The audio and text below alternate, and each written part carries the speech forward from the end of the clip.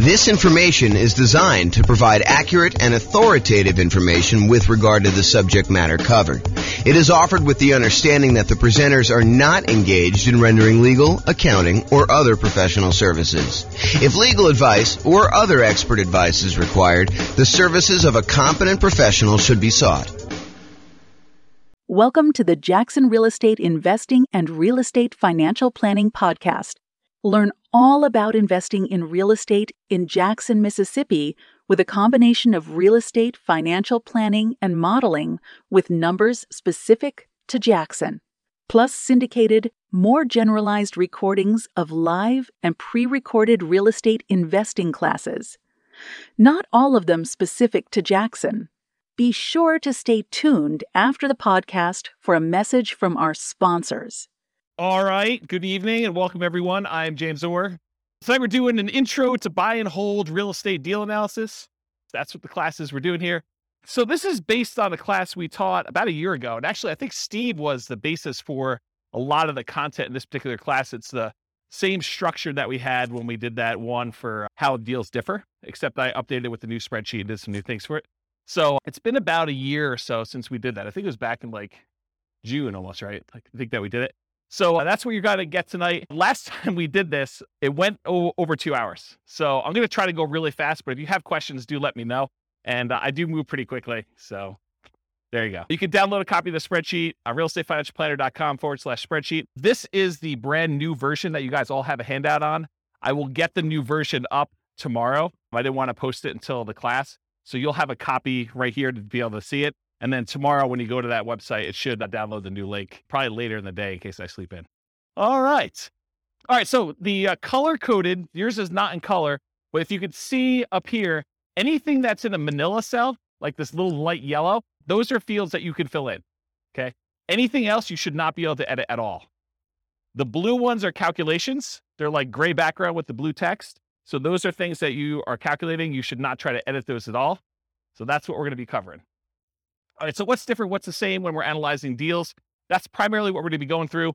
How does deal analysis differ for single-family homes, duplexes, triplexes, fourplexes, commercial properties? Those are all going to be kind of questions we got tonight. So who is like the least afraid of me and is willing to call me out on my stuff?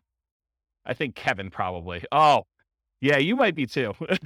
So I think Kevin's going to be the guy though. So if I don't tell you like what's different analyzing a deal, please call me out on it. And if I don't tell you like where to get the number from when you're doing deal analysis, please call me out on that. And you're welcome to back up Kevin if you want to, but I think Kevin's going to be the enforcer tonight. So, all right. So you can use the spreadsheet that you have in your hand to analyze any type of buy and hold deal plus nomading. We have any nomads in here?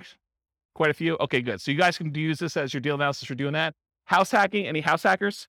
Renting out rooms and stuff. Yep. So you can use the same deal for that. Partnerships, lease options, lease purchases. You technically can use it for this, although there's going to be improvements made that allow you to do even more advanced partnership type analysis. You can do it for the rent part of BRRRR, but it is not designed for you to go figure out buying a property, doing the rehab and getting your money out. That's not what this spreadsheet was designed for. So it's probably not great for that. You could probably make it work, and it's not designed for fix and flip. That's a totally different spreadsheet. Any questions on that? Back to my old habit of asking if there's questions, just turning around, keeping on going. So call out if you got questions and we'll get you the microphone. And so we're going to cover tonight what deal analysis and how does that change based on the type of property you're analyzing, and then where do you get the values from? That's what Kevin's going to be enforcing. And so I'm going to walk you through each input and do that. So tonight, one of the things I struggle with is, how do you teach an 8-hour class in 2 hours? How do you teach someone how to do everything you need to know for deal analysis in a single 2-hour session? It's really, really hard to do. So what I decided to do is help you with just straight up how the spreadsheet works, what you're going to enter, where you get the numbers from. But what I didn't decide to go into, which we have a 2-hour class on by itself, is what makes a deal for you. So that's more like establishing your buying criteria. Like, how do you determine when you put the numbers in there, should I buy this or not? So there's a 2-hour class on that already. I'll probably reteach it at some point in the future. And then there's like 2-hour classes on like individual fields in the spreadsheet. There's a 2-hour class on how to get rent comps. There's a 2-hour class on insurance. There's, a 2-hour class on PMI. So there's no way I can teach you 2 hours of PMI, 2 hours of insurance, 2 hours of rent comps, 2 hours of, all these different things in one night. So tonight's going to be sort of like how to use a spreadsheet, how to do deal analysis, And then I'm going to ask you at the end to go do deal analysis for yourself. Go do 100 deal analysis examples so that you get good. And then you'll determine, hey, what is a deal in my marketplace for me? Like if I'm looking at 100 properties, what is it going to be that's going to be a good deal? And what's not going to be a good deal? Okay, so that's what's going on there. All right, so follow along on your spreadsheet. And my intention of giving you the big version of the spreadsheet, not just giving you a small one, is for you to take notes right on this. So go ahead and write notes. Anything that you think is important for you, go ahead and do that. The second handout you have is all of the overrides. You're not really going to do anything with this tonight. You might make one note or two, but it's really just for you to know that there's a reference for it. There's a whole separate tab, which I'll show you where it is.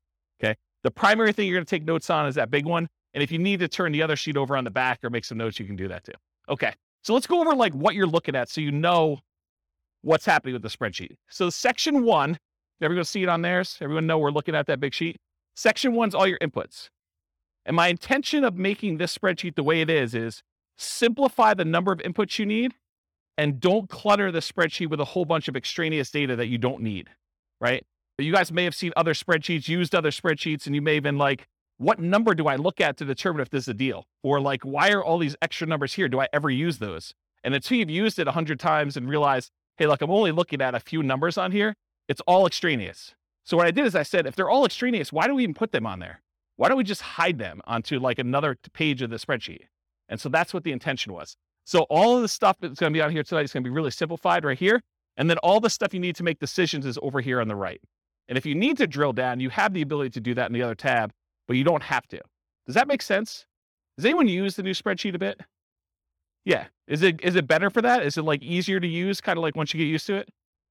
Yeah. So Andrew says, yep.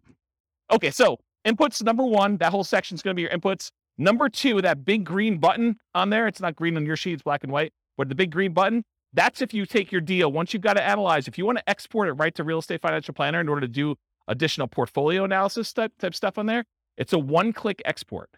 I got tired of copying stuff from my spreadsheet to the Real Estate Financial Planner software, so I fixed it. I wrote the spreadsheet so that all of the fields line up with a Real Estate Financial Planner. And you can just do one button, it clicks over and copies it to your own account. Okay? The number 3 part is like the professional information of whoever gave you the spreadsheet. I'm going to be licensing out the spreadsheet to other real estate agents and lenders and people in other markets, and they'll be able to put their own information in there for a fee. So right now it's got my contact information on there. And then number 4, it doesn't show up in your sheet, but it's the different tabs on Excel. So if you're in Excel, there's an inputs and dashboard tab. That's this page. And if you click on the overrides, that's going to be that second handout I gave you with 3 pages. That's where all the extra stuff is in case you didn't know. All right. And by the way, it's been a long time since I've done live classes and I've not said this a lot. If you have questions, interrupt me because I'm just going to keep going. Yeah, Rob.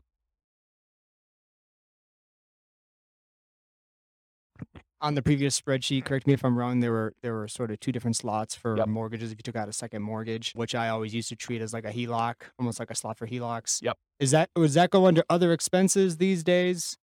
Because I see that the mortgage section has, like you say, been simplified. Yeah, so that's a really good question. And I always felt on the spreadsheet you're referring to that was kind of janky because most people didn't do it right. They didn't actually do their HELOC loan kind of configuration correctly. So I need to do a separate class on how to do it correctly in this. But yes, the really short answer is you could put the payment you have on that second loan as an additional expense, and it will do the majority of the calculations correct, except it's not going to really do any of your return on equity numbers or like return on investment numbers, because if you have no money in the deal because you used a HELOC to do it, it's largely going to be infinite except for whatever you have left in there, right? So there's going to be some weird things about that. You probably could force it to work, and you're a smart guy. I bet you could figure it out, but I do need to teach a class on it. Yeah, and they have like 10-year limit, 10-year low terms, all these types of things. Yeah, there's like limitations on how long it stays out there, and a lot of them are interest only. So there's some weird stuff. I probably do need to teach a whole class. If someone wants to drop me an email, I'll make a note to do that class. I can email you. Okay, awesome. Thank you.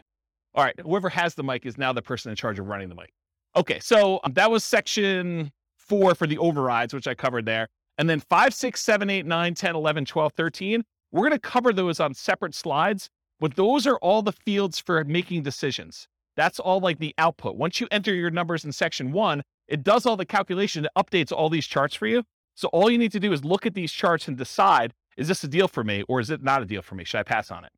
Okay. So I'll go into these in detail, but they're all listed here if you want to see it. But basically, I'm going to do a separate slide for each of them and I'll go into detail about it.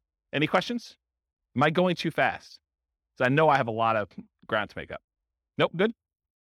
You can. I'd just leave it on if I were you. Just don't be whispering crazy things on there, lest you hear it forever on the microphone. Yeah, exactly. Okay. So the question we get a lot is, hey, the spreadsheet is locked. Can you unlock it for me? The answer is no. Okay. Everything that you need to do is unlocked. All of the fields you need to edit are Manila.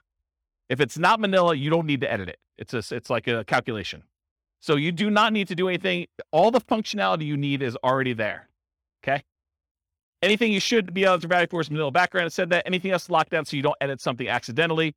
You cannot sell this spreadsheet to other people. I need to say that because someone tried to. You can't brand the spreadsheet to your business. You can't just stick your logo on there and use it. I may offer that in the future. If you want to share it, go ahead and send someone a link. Send them to the link to realestatefinancialplanner.com/spreadsheet. It's free.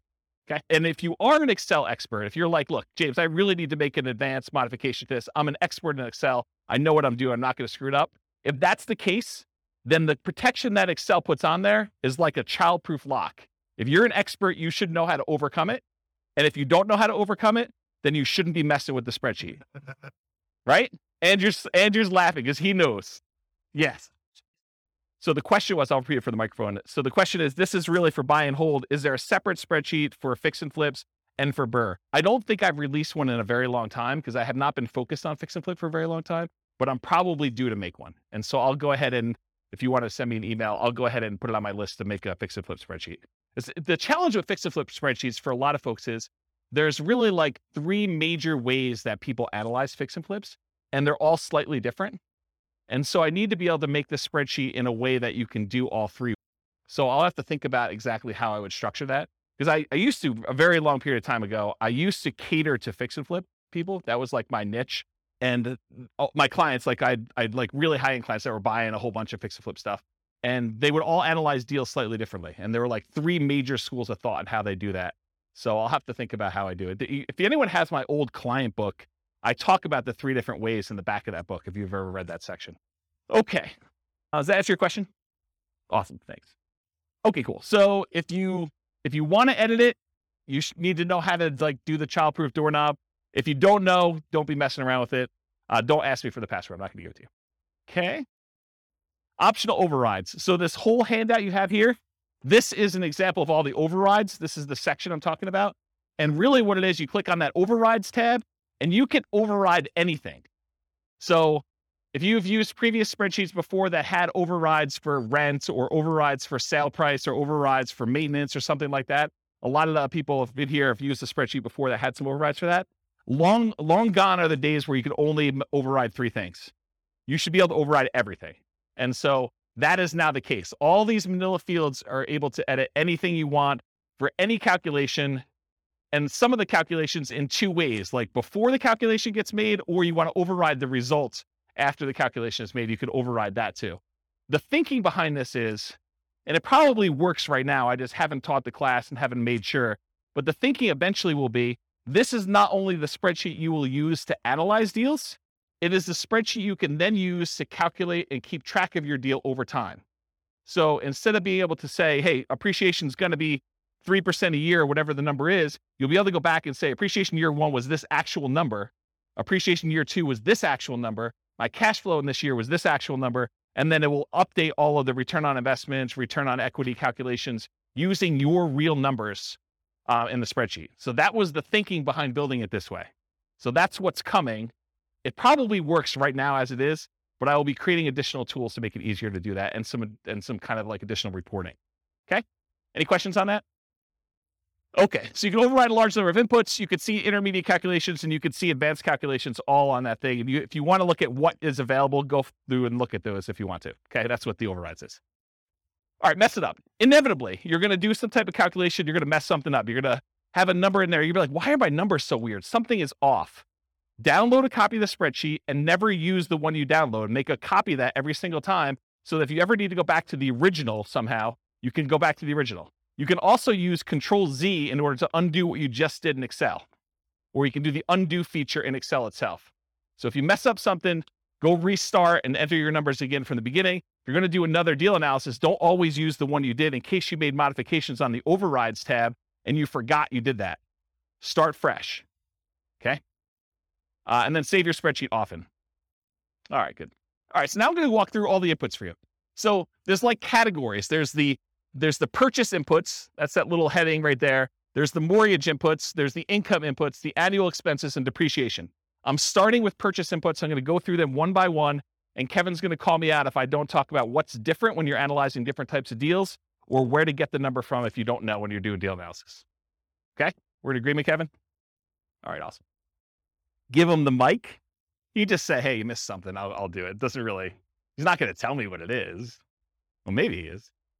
All right, so at the very top, if you guys downloaded a previous version, this wasn't in here. It's an oversight because I don't usually use this field, but I now added the ability for you to put the property address in the new spreadsheet. So that's one of the changes that was made in version 4 instead of version 3, okay? So you put your property address in there at the very top above purchase inputs. It doesn't matter what property type you're doing. You just name it whatever you want to name it. So here's some examples. You could do the address and the MLS number if you want to. You can do the address, MLS number, and the type of deal you're analyzing. Oh, if I do a buy and hold with it this way, this is what the deal is. If I'm doing a lease option, if I'm doing a Nomad with 5% down, if I'm doing Nomad 5% down, but I'm going to prepay my PMI as an example, or if I'm going to do the lender paid PMI option as another example, or if I'm going to put 20% down, or if I'm going to put 20% and I'm going to own or occupy, or maybe you just want to call it something generic like the project you're working on instead of an address and the MLS number. So whatever you want to do to name it, it's really up to you. It's not used anywhere. It's for your own personal identification, but it is helpful sometimes to have the MLS number. That's one piece of advice I'll give you. Okay. Any questions? Awesome.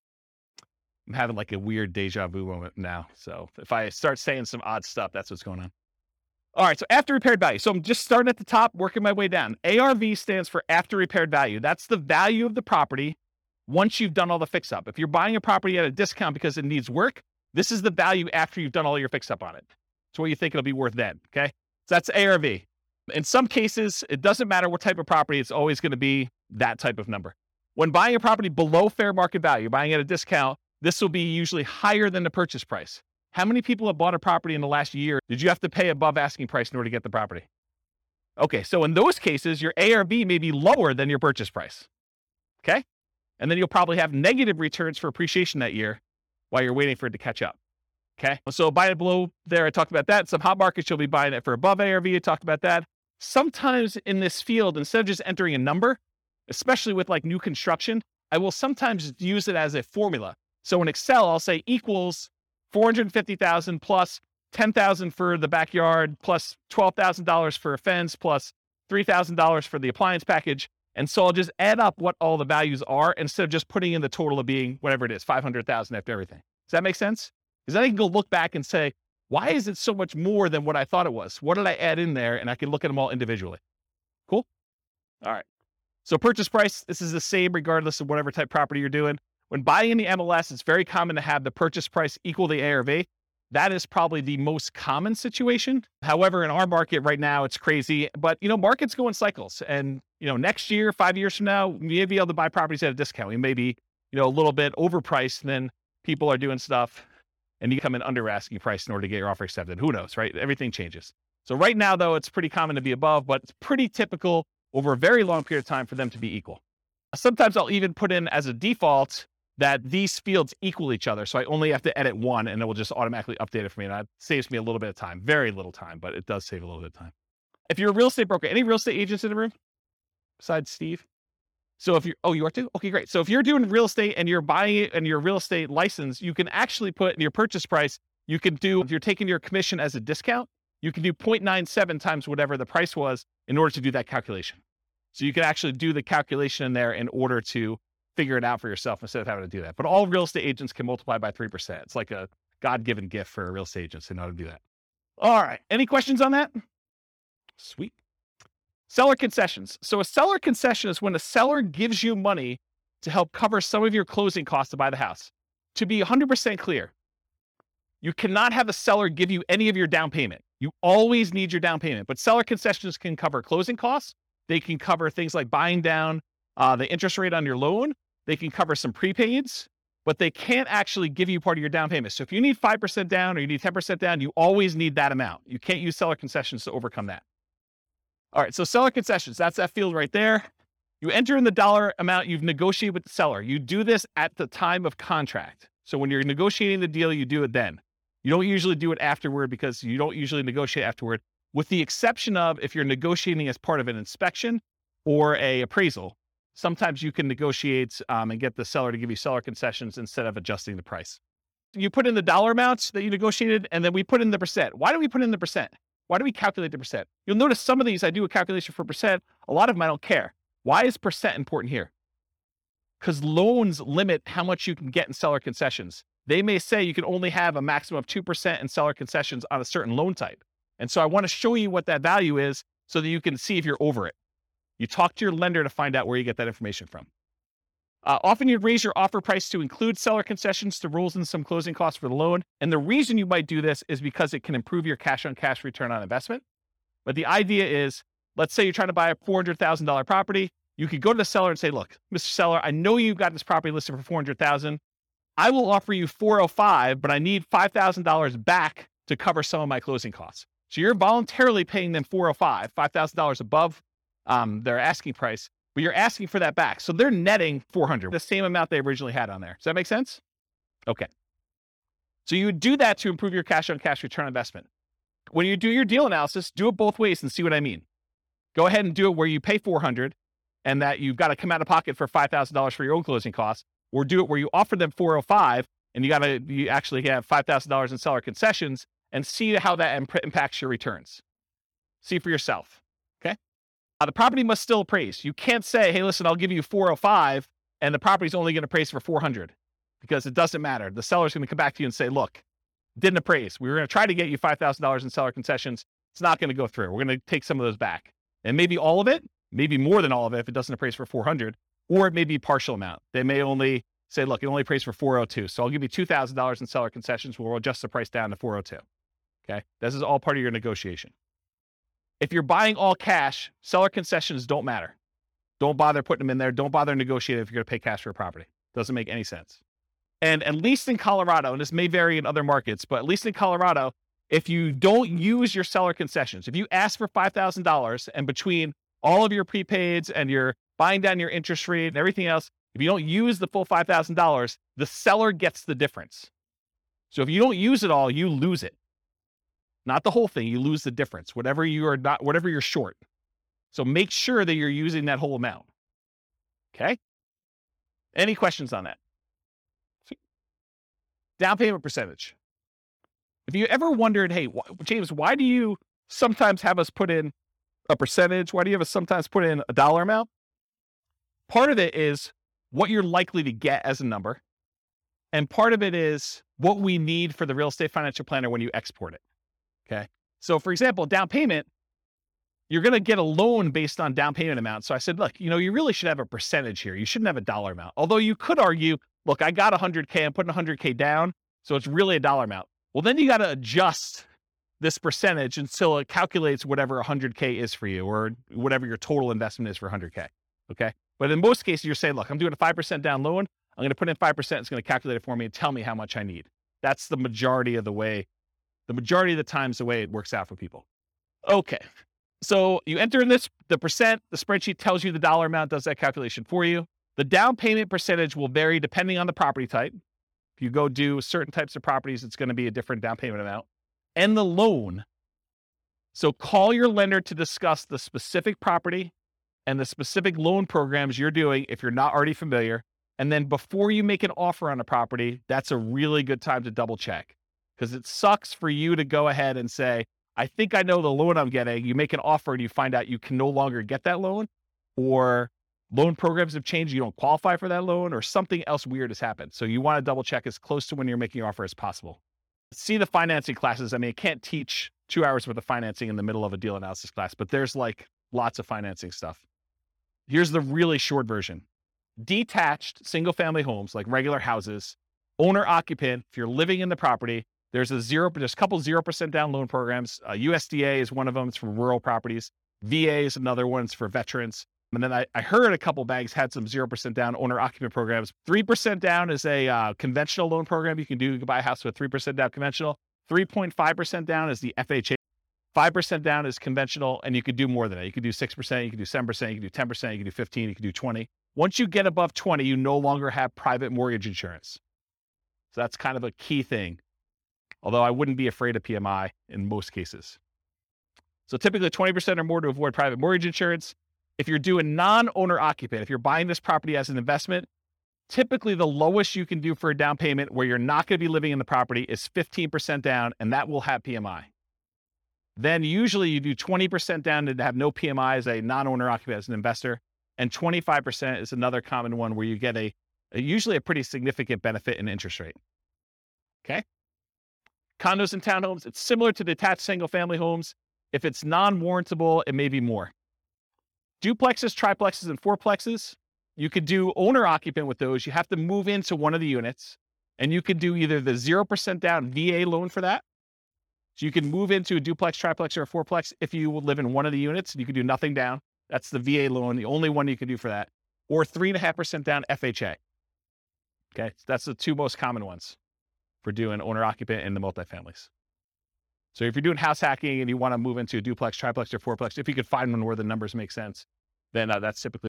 And then for non-owner occupant, it's typically 25% down for this. Okay. 5 units, these are usually considered commercial properties.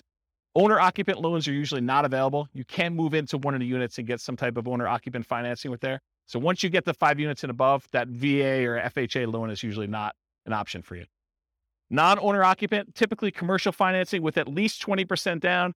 It's often variable interest rates. So you're risking the interest rate market as it moves. Sometimes it'll be, fixed for 5 years and adjust, and fixed for another 5 years and adjust, and fixed for another 5 years and adjust. But it's variable in some form. It's not fixed for 30 years. And a lot of times they will have balloon payments, meaning that you may be making payments as if it's a 30-year amortizing loan, but you get a balloon at 15 years or 20 years where you have to pay the whole thing, the whole balance that remains at the 15-year point. And a lot of times the amortization periods are less than 30 years. The amortization period means over what period of time does a loan get paid off? So a lot of times when you do traditional financing, VA, FHA, conventional, it's usually a 30-year payoff period. These tend to be less than that, which means your payment's going to be significantly higher, which means the deal needs to be much better, or you need to put a lot more down in order to have a cash flow. Okay. Any questions on down payment? All right, there's a couple more slides on down payment. So down payment for nomads and house hackers. So for nomads and house hackers, we typically suggest you analyze the deal as if you were buying it with 20% down. Why? Why would I tell you, hey, look, I know you're doing 5% down or 3.5% down. Why would I tell you should analyze this as though you're putting 20% down? Anyone know? Yeah, so Steve just hit it on the head. So basically, you want to look at it, if I were buying this property as an investment, because it's going to be a property that you probably are converting to investment after some period of time. So we want to look at it and say, would I buy this as an investment property? And we do that by looking at 20% down. If I were going to do this with 20% down, does it make sense as an investment? But we're choosing not to invest 20% down when we're doing these house hacking nomads. A lot of times we're putting 5% down or 3.5% down. So what you do is you analyze it as if you put 20% down. Then you go back in the spreadsheet and you look at that and you say, okay, 20%, yep, okay, it looks like I might consider this an investment. Then you go back and you say, okay, now I'm putting 5% down. And sometimes you get a better interest rate by doing owner occupant most of the time. So you're going to change the interest rate too. And you're going to reanalyze the deal with the 5% down. And you're going to look at it. In a lot of cases, you're going to have negative cash flow. So if you bought it with 20% down, maybe you have slightly positive cash flow. With the way the prices have been going up very recently, because we've been seeing this massive increase in prices and interest rates have gone like crazy the last 3 months. A lot of these properties with 20% down are not going to have positive cash flow. So if you look at it though, and now you do it with a 5% down, you're probably going to have even more negative cash flow, or negative cash flow if you didn't before. Now you got to say to yourself, okay, and if I don't have to put up an extra 15% down, if you're buying a $400,000 property, put 5% down, that's $20K if my math is correct, instead of having to put up $80,000. So instead of having to put up $60,000 more, am I okay with $200 a month negative cash flow? And you need to make that decision for yourself. That's why we do the 20% down first. You analyze it to see if it makes sense as a regular investment. Then you go and you switch it over to 3.5% or 5%. You say, can I stomach and can I afford the negative cash flow on this property? I'm basically financing, I'm using that in quotes, the rest of my down payment over time. instead of having to come up with that extra $60,000, I'm saying, can I afford $200 a month for the next few years until rents increase and I no longer have negative cash flow? Does that make sense to everybody? It's kind of an important point. Okay. So once you're done analyzing with 20%, reduce the down payment to your owner-occupant down payment, whatever that's 0, 3, 3.5%, 5%, and change the interest rate if you're doing that, if you're getting an owner-occupant rate. And often this will result in negative cash flow. You're financing the rest of your down payment. Do you have positive cash flow if you put 20% down? That's usually what you'd use to make your decision to buy it as an investment. And then how long will it take for the negative cash flow to equal your missing down payment? So if you're doing, I don't have to put up $60,000, but it's going to be negative $200 a month. How many months could you go before you got to that $60,000 that you had to put down that you didn't? I like to look at that number and say a long time. Okay. And then are you okay with this negative cash flow? And then I usually throw in the curveball because you get tax benefits of owning rental properties. Are you okay with the negative cash flow plus the tax benefits you get by owning the rental property, which is called cash flow from depreciation? That's calculating the tax benefits you get times whatever your tax rate is and how much cash you'll get back on your tax return or less you can pay in on your taxes if you're taking your normal exemptions from your paycheck. And if those two combined, you're okay with that, then you can make your decision whether you want to move forward or not. So when we add regular cash flow plus cash flow from depreciation, the regular cash flow you have plus the tax benefits of owning the rental property, when we combine those together, we call that true cash flow. So whenever you see a reference to true cash flow on this spreadsheet, that's what we're talking about. And I'll jump ahead here because you guys have the handouts in front of you. But this first box where it has like these three things, this first box here, if you ever see it, that shows you your cash flow. It shows you your cash flow from depreciation. And then it adds them together for you in that third bar and shows you what your true cash flow is. So this is a really easy decision for you to say, this is my cash flow. This is my cash flow from depreciation. And this is both of them combined. And you could see they're split column charts to show you which one is which. It's just visually adding them as a sum. Does that make sense? Okay. That's why it's done that way. And I talked about this. Okay. Down payments. There are some really unusual situations. I just want to bring them up to your attention in case you're doing some crazy stuff. If you're buying property subject to or getting really creative, there is a chance you could have negative down payment percentage where let's say the seller overfinanced their property. They took out money in a cash out refinance. And now you're about to buy that property subject to where you're making payments on their existing loan. And they may be giving you money in order to come in there and take over that debt. They're going to give you part of the cash out refinance that they got in order for you to take the deal. In that case, you could have negative down payment. It's really rare, but I just wanted to bring that to your attention. I ain't going to dwell on it. Okay. All right. Closing cost percentage. You enter the percentage. The spreadsheet tells you the dollar amount.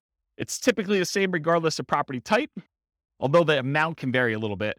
The amount of closing costs tends to increase with the loan type and the purchase price. The more expensive the property you're buying, the more expensive closing costs tend to be. So when you're calculating what your closing costs are, you do your share of the title insurance because a lot of times the seller has their policy that they're providing for you. And then you have your share, especially if you're getting a loan on title insurance. So you want to figure out what your share of the title insurance is and the fee if you're hiring the title company in order to do the closing. Sometimes it's split. It's negotiated in the contract, but sometimes it's split between buyer and seller. Sometimes the seller's paying for it. Sometimes the buyer's paying for it. Or if the attorneys charge you to do that. Any upfront private mortgage insurance premiums, if you're going to do a prepaid one-time upfront PMI payment, you put that in there. That's where you're putting less than 20% down. Or choosing a loan lender program that offers this as an option. You don't necessarily have to do that. Any points you're paying in order to get a better interest rate in a loan, you want to include that. In some cases, you choose to take a higher interest rate and have the lender credit you back some money so that you have lower closing costs. So you call the lender and the lender says, hey, look, for a par rate, I'm not going to get into details, go watch the financing classes, but for a par rate, it's, 5%. You say, well, what if I wanted to buy down the interest rate? Well, for $3,000, you could buy it down to 4.875. Okay. Can I go the other way?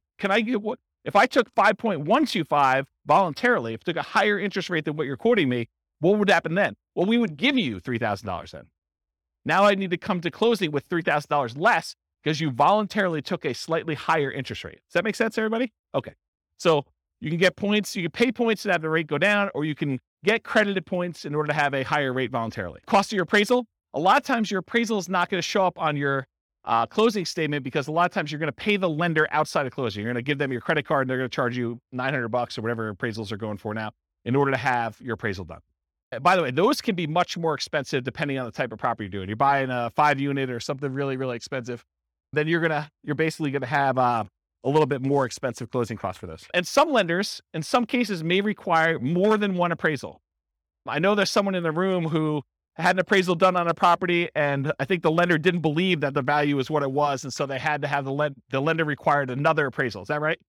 I've also seen this come up where you're buying new construction properties where you'll have the preliminary appraisal done, and then the appraisal will say, I need to go back out and check to make sure these 7 things are done. And sometimes they charge you an extra fee for that. And I remember one client where, man, the appraiser wanted to go out like 5 times because they kept saying something was not right. And it was pretty ugly. The appraisal on that property was like $2,000. It was something stupid. And it's a single family home. It was a condo, in fact. The cost of things like your property inspection, surveys, radon tests, pest control tests, and sewer scope, those are all things you'd want to include as part of your closing costs. You may not be paying them at closing, but you should realize that that is part of your calculation for what your return on investment is and what the expense of getting the deal is. If you decide not to include those, your numbers are going to be slightly off, right? And the less you put down, the more off it will be as a percentage.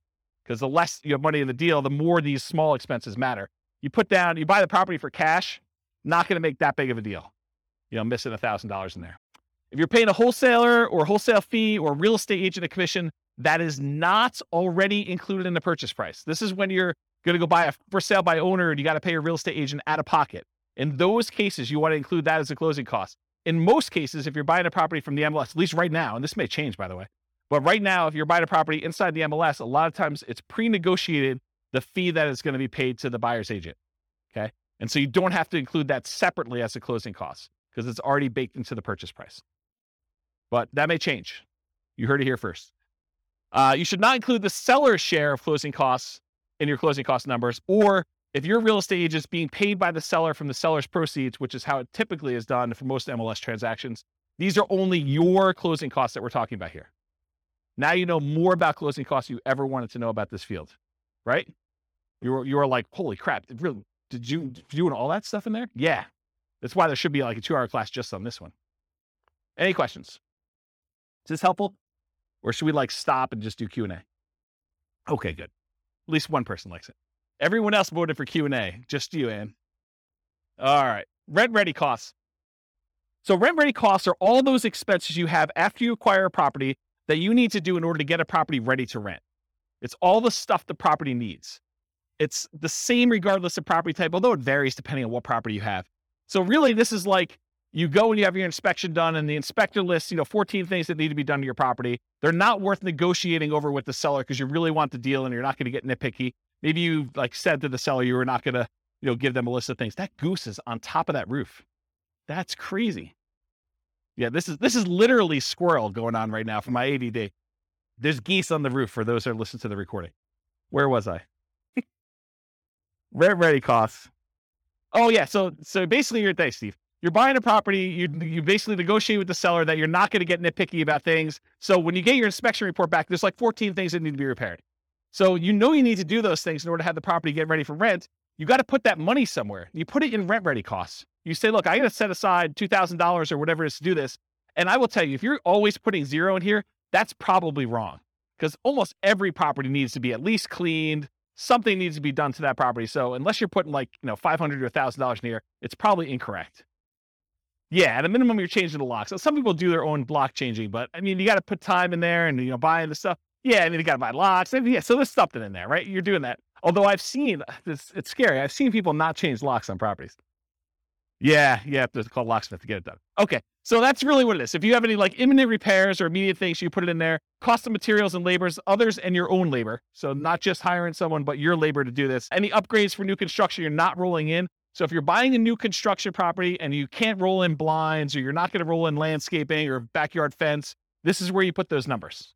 Okay, I said it's highly unusual. An unusual situation. If you're being paid to purchase the property, you could include that fee in rent-ready costs. So if you're thinking about, like the subject to example, you could put it in there as another way of doing it. Okay, now let me talk about this weird one. So imagine for a minute, you're analyzing a deal and you're buying a single family home and it's got a tenant in there. And the tenant is someone who's lived in the property for 15 years And the reason they've lived there for 15 years is because the previous landlord always had a soft spot in their heart and they never raised the rent in 15 years. So for a $500,000 house you're buying, you're paying you $600 a month in rent.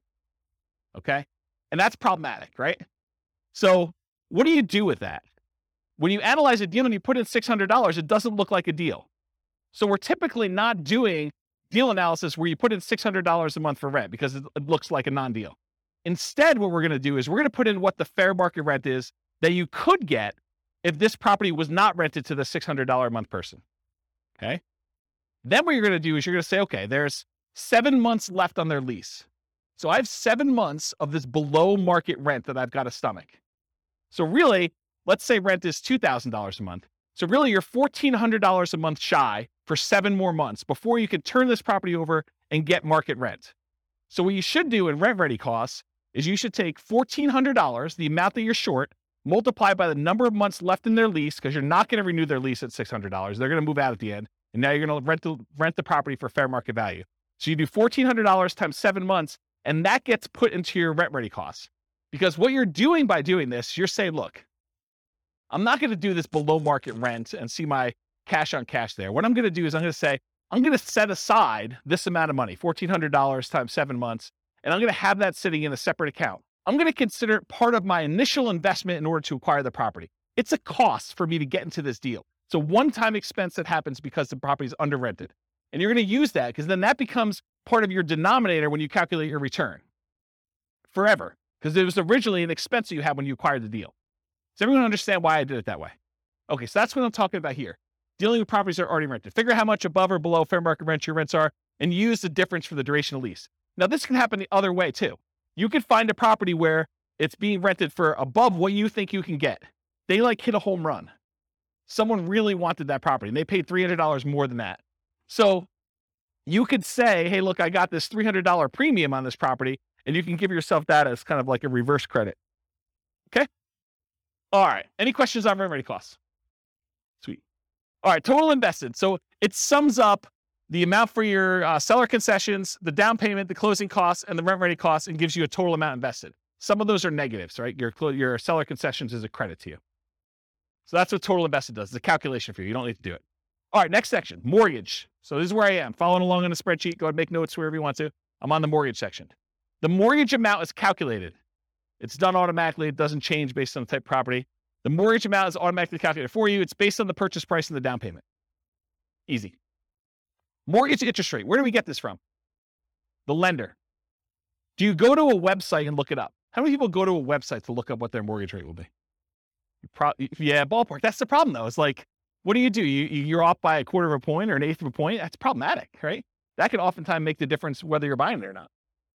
In my opinion, you should call a lender and find out. And this changes daily, and that's the challenge. But, you get in a good relationship with a lender, say, look, I'm looking at some properties today. What are rates doing? And they'll give you your number based on your file that they've already looked at, your credit score, and what you've got going on. So let's kind of give you a change. So easy enough, just email them and they'll tell you what's going on there. It will vary depending on the type of property. If you're buying a five unit or more, if you're buying a duplex, you're buying a single family home or a condo that's not warrantable or something like that. Your credit score, so you need to call your lender and get qualified. The loan type, if you're doing FHA or VA or conventional or whatever it is, and whether you're an owner occupant or an investor. So whether you're going to live in the property or you're going to buy it and not move in, that can affect your rate. You can do this, but the spreadsheet's not well suited for modeling changes in variable rate loans. So you could go in there and say, I'm buying this property and it can become variable in year 4 and it could be within this range, and just rerun it a whole bunch of times and have it be formulaic, but I don't recommend it. If anything, go ahead and put in your worst case to see how it would perform if you had to. Or better yet, don't get variable rate loans. That's probably the best answer. All right, so I think I talked about that. Any questions on mortgage interest rate? You haven't called me out at all. Am I doing that good, or are you just sleeping? Okay, good. That's good enough. Loan term. So this is based on the loan you choose and can vary significantly. The overwhelming majority of the loans you're probably going to get if you're doing buy and holds with conventional financing, house hacking, or nomading is probably going to be a 30-year fixed rate loan. Okay, those are the loans we usually recommend. So in most cases, it's going to be 360 months for this field. If you're doing a 15-year loan, it's 180 months. You can use the formula here and say 12 times whatever number of years you're doing, but for most of you, it's going to be 360. You're just never going to adjust it. And it might be difficult to find 30-year financing for 5+ units, which we talked about before. but you're not going to be able to go ahead and get 30-year financing for buying like, a 12-unit apartment building. It's really, really hard to do. Any questions on this? All right, private mortgage insurance. There's a whole 2-hour class on this, so I'm going to give you the really short version. It's not usually used for 5+ units, any type of commercial buildings, because in those cases, you're usually putting at least 20% down. A lot of times even more than that. It's used when you put less than 20% down on a property. There's an entire class on it. Call your lender for your exact number. You can't go look online and say, what's my PMI going to be? Because it actually depends on how many people are on the loan, what your credit scores are, loan to value, type of property. There's a whole bunch of things that go into it, and which company they're using. Certain lenders are required to use one company or pick from 3, and other lenders may be using totally different ones. And so you're not, honestly, when you're shopping for a lender, one of the things you've got to include in that, especially if you're doing Nomad and you're only putting 5% down, is what the PMI is from that particular lender and how that works in your favor or against you. Okay. So enter in the percentage of the original loan balance for this, or guess and check until it matches the dollar amount. So this is one of those fields where I think you're probably going to get a dollar amount, but the real estate financial planner wants it as a percentage, because in case you change the number on the property and you make copies of it and you're buying it as a template in the future, there's reasons we use it as a percentage there. But a lot of times the lender's going to tell you your PMI payment is $114.86 a month. So what you'll want to do is you'll want to go ahead and adjust the percentage until it equals that, whatever I said, $114.86 a month. Okay, so you'll want to guess and check using this percent until you get there. I would, in a dream world, I would give you that number and you can put it as a dollar amount, because that's probably the way you do it. And as I say this, I think maybe I should change it. But the reason why it's done that way is when you copy this to the real estate financial planner account, you're saying, I want to buy this property every year or whenever I can for the next 5 or 10 years. We use it as a percentage of the value, because if you kept it as a dollar, it would always be low. So I don't know, to be determined. If you guys keep using it and you want to complain, go ahead and email me and maybe I'll change it. Any questions on PMI? Yeah. You said earlier you wouldn't be afraid of PMI. Can you just expand on that for me? Yeah, so that's great. So PMI is very similar to that discussion I had where I said, look, you're not putting 15% extra down, so you don't have to put up that $60,000 more. PMI is just another expense, so you don't have to put up that $60,000. So if the PMI is $100 a month and you're negative $100 a month in cash flow, now you say it's $200 because it actually includes it in the cash flow calculation for you already. PMI is just part of that expense of being able to not have to come up with an additional $60,000. So you look at your numbers and you say, is this still a good investment for me overall? And am I willing to pay the PMI or not?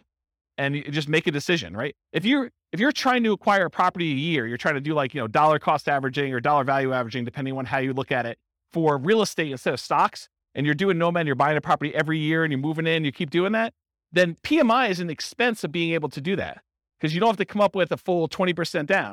If you can come up with a 20% down, maybe you don't even move in, right? You just kind of buy properties. But if you're doing 5% and you're kind of conserving your down payments, this is a way to do it, provided you have enough income to support that as you continue to acquire them. Make sense? Yeah. Yeah, it drops off after a period of time for a lot of loans. FHA, not.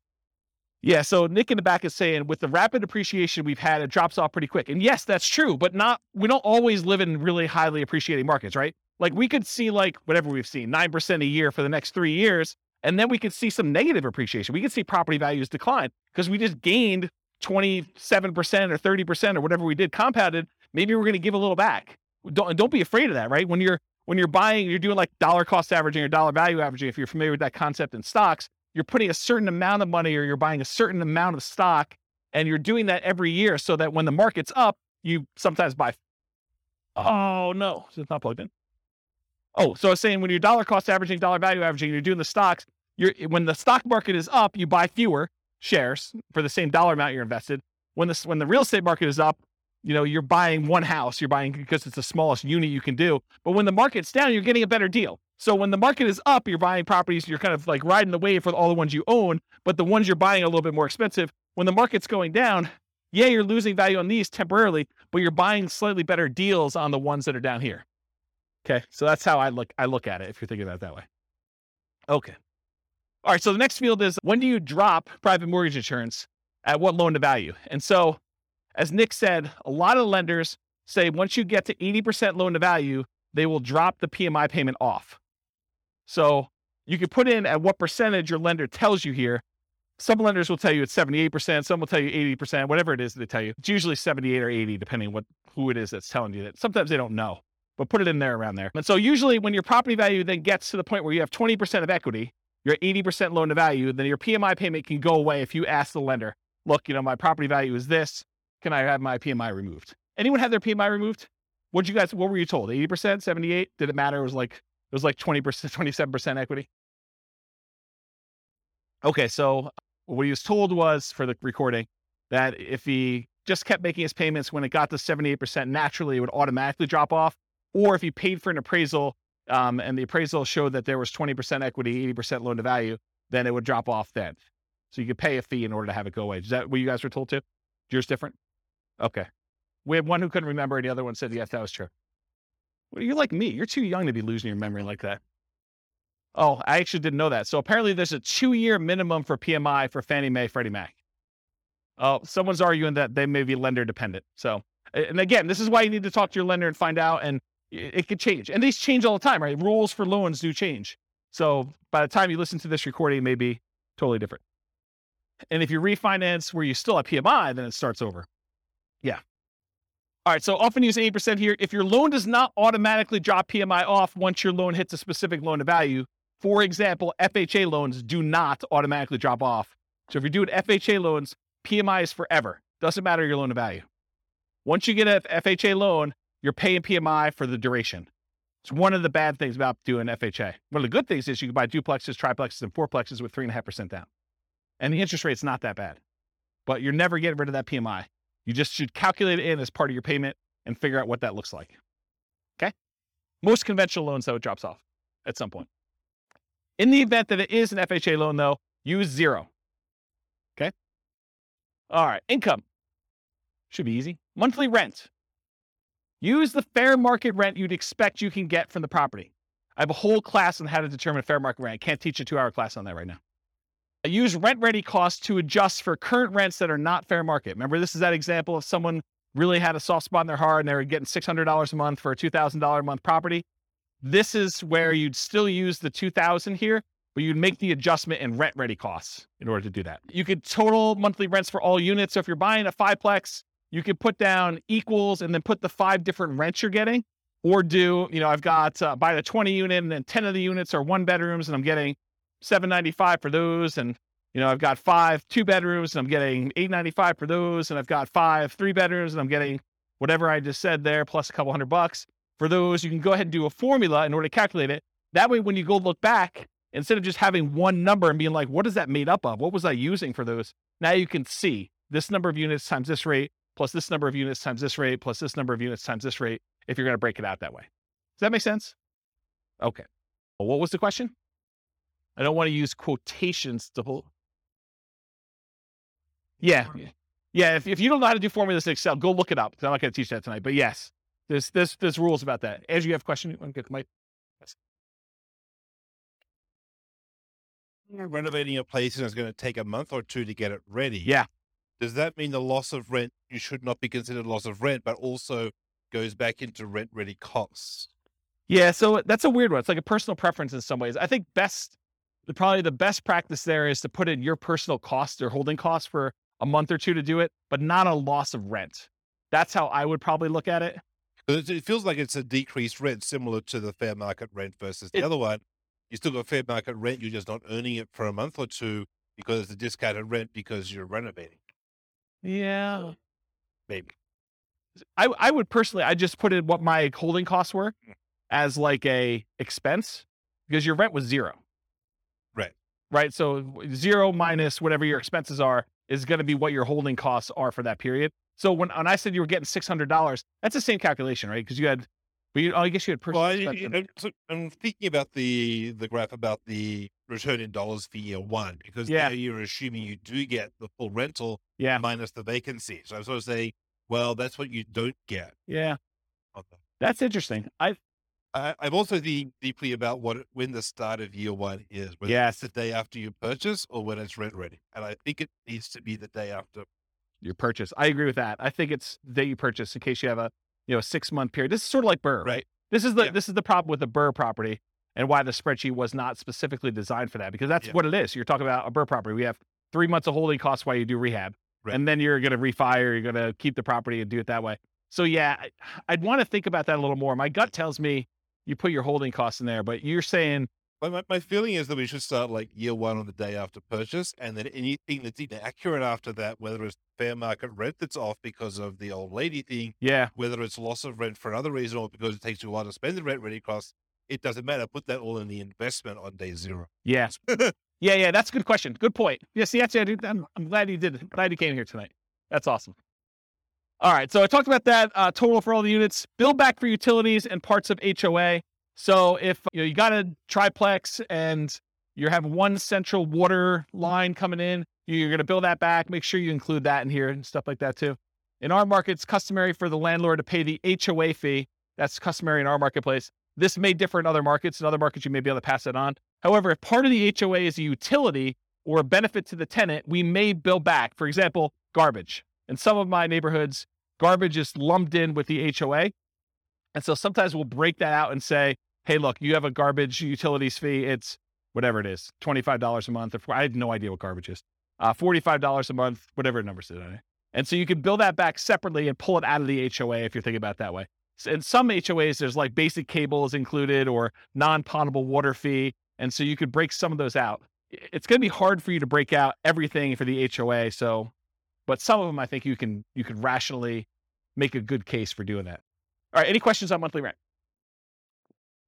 Monthly rent for nomads typically assume, and this is incorrect. I'm going to tell you something that's wrong. So pay attention. So when we nomad, by definition, you're getting an owner occupant loan. You have to move into the property. You have to live there for a year. That's a rule of nomad.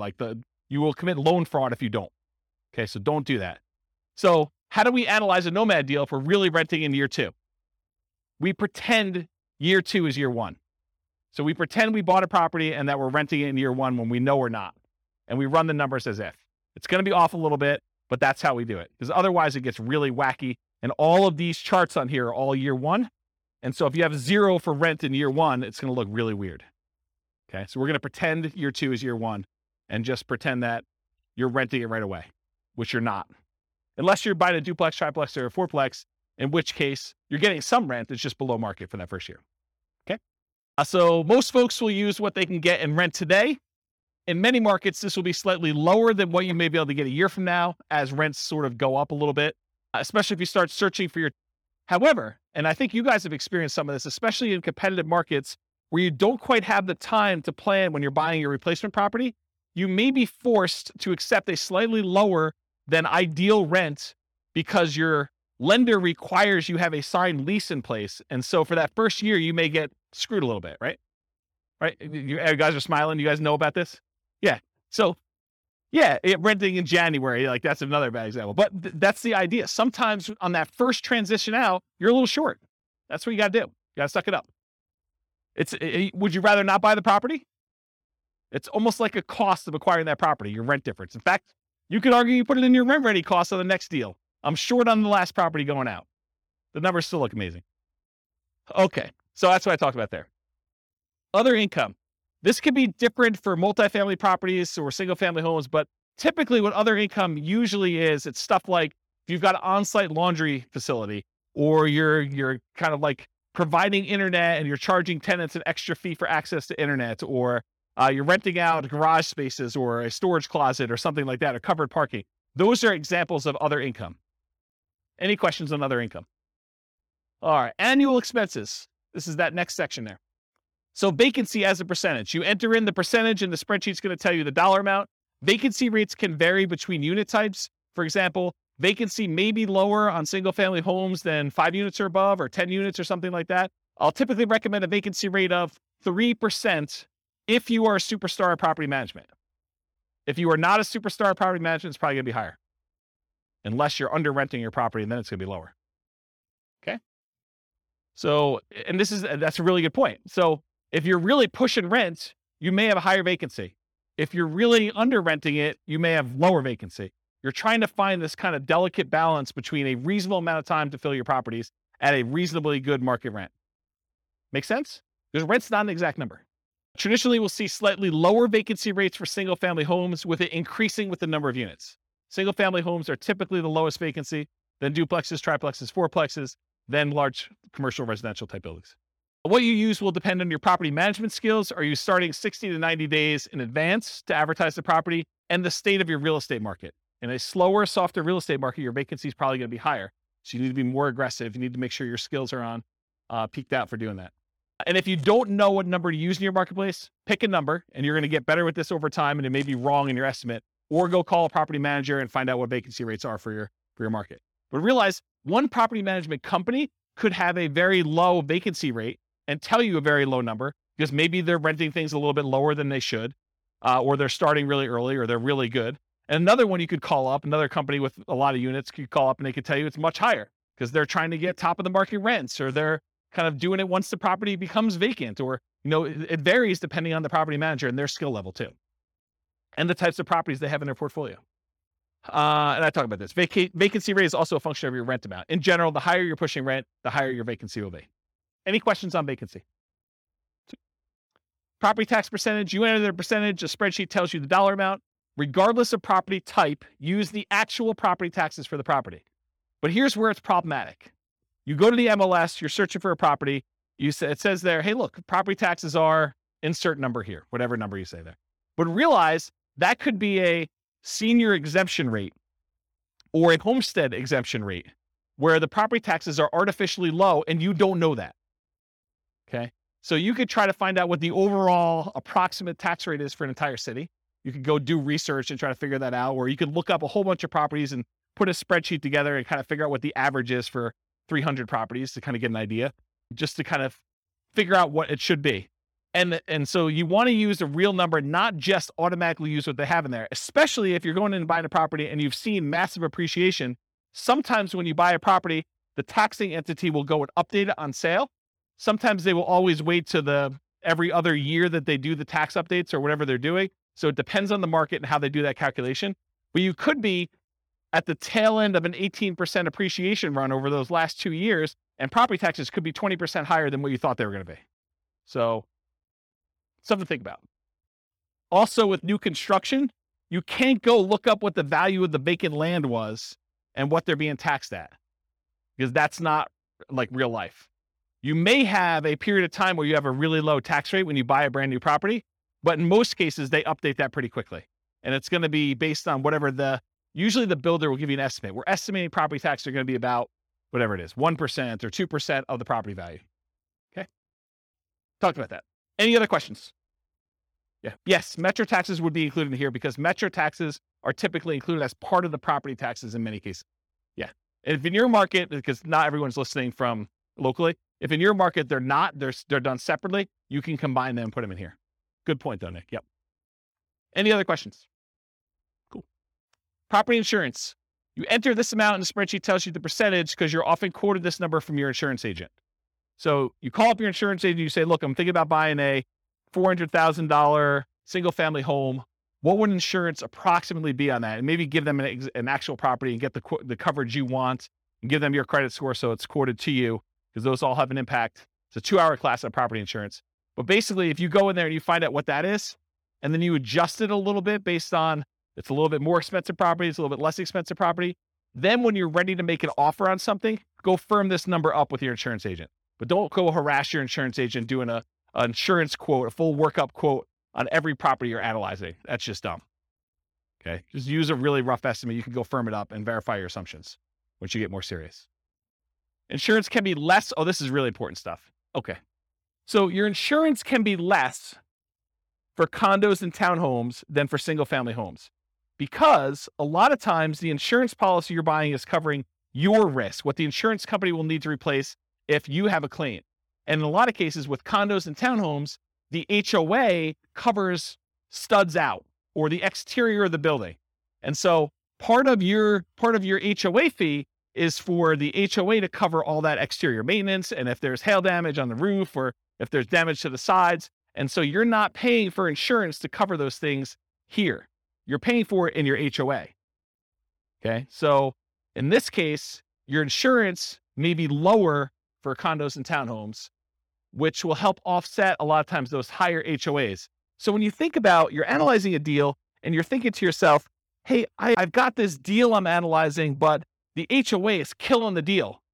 Well, maybe, but in a lot of cases, part of that HOA is really maintenance on your property or insurance on your property. And so you'll usually give up a little bit, like lower your number slightly for maintenance and lower your number slightly for insurance, because the HOA is covering some of those.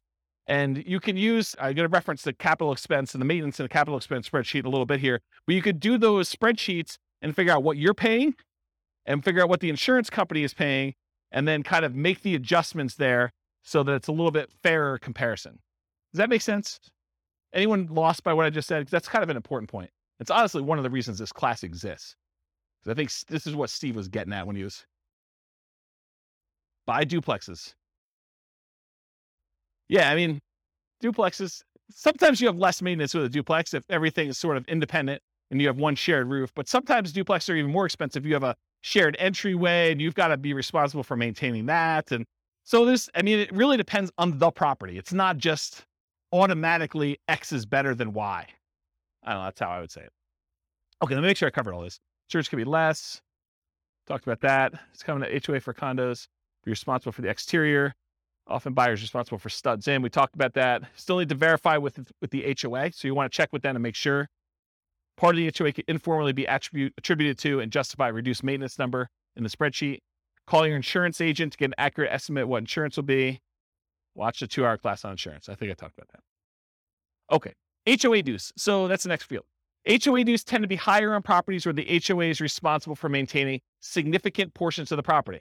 If the HOA is really just sort of a compliance arm, their HOA fees tend to be really low. If your HOA covers exterior maintenance and roofs and a golf course and a pool and everything else, expect your HOA to be much higher. Okay? You're less likely to have HOA dues as the number of units increases.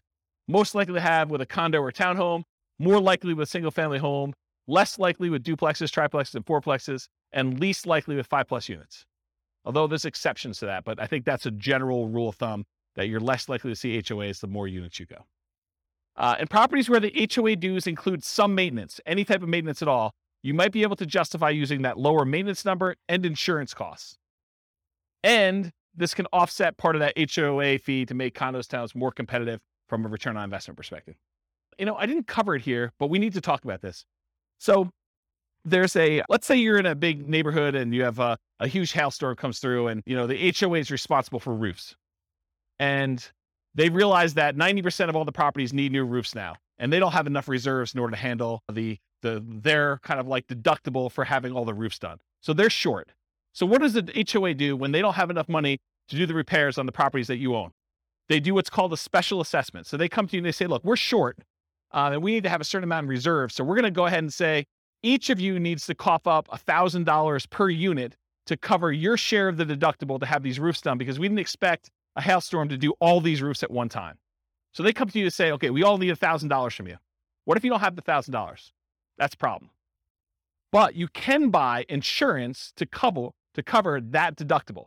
So if the HOA comes to you and they say there's a special assessment for whatever, roof, sidewalks, whatever they need to do that for, you can purchase a separate insurance policy. You need to talk to your insurance agent about this, where the insurance company will then pay for the special assessment on your behalf. So you're paying a monthly fee of whatever it is, $25 a month. And if there is a special assessment at any point during the time that you're paying that policy, then the insurance company will cover that special assessment fee. So if I were personally buying an HOA or condo, I would always buy the special assessment insurance, in my opinion. Okay. Any questions on that? Utilities. Utilities can vary depending on the property. You're least likely to be paying any utilities on a single family home, because this is the owner, the landlord paid utilities. So if you're renting a single family home to somebody, in most cases, that tenant is going to transfer utilities into their own name, and they're going to be responsible for paying all those. You're not going to be responsible. But what if you have a triplex, where it's a type of triplex where you walk into a part of the building and it's like an interior sort of like lobby, and then you've got 3 doors to the 3 different units on the inside? Who's paying the electric bill for the centralized unit? Who's paying for cleaning in the centralized unit? So those types of things, If you're paying some type of utility for the properties that's not in the tenant's name, then you need to put that in here. It can vary depending on property type. You're least likely to have that with the single family homes, as we discussed.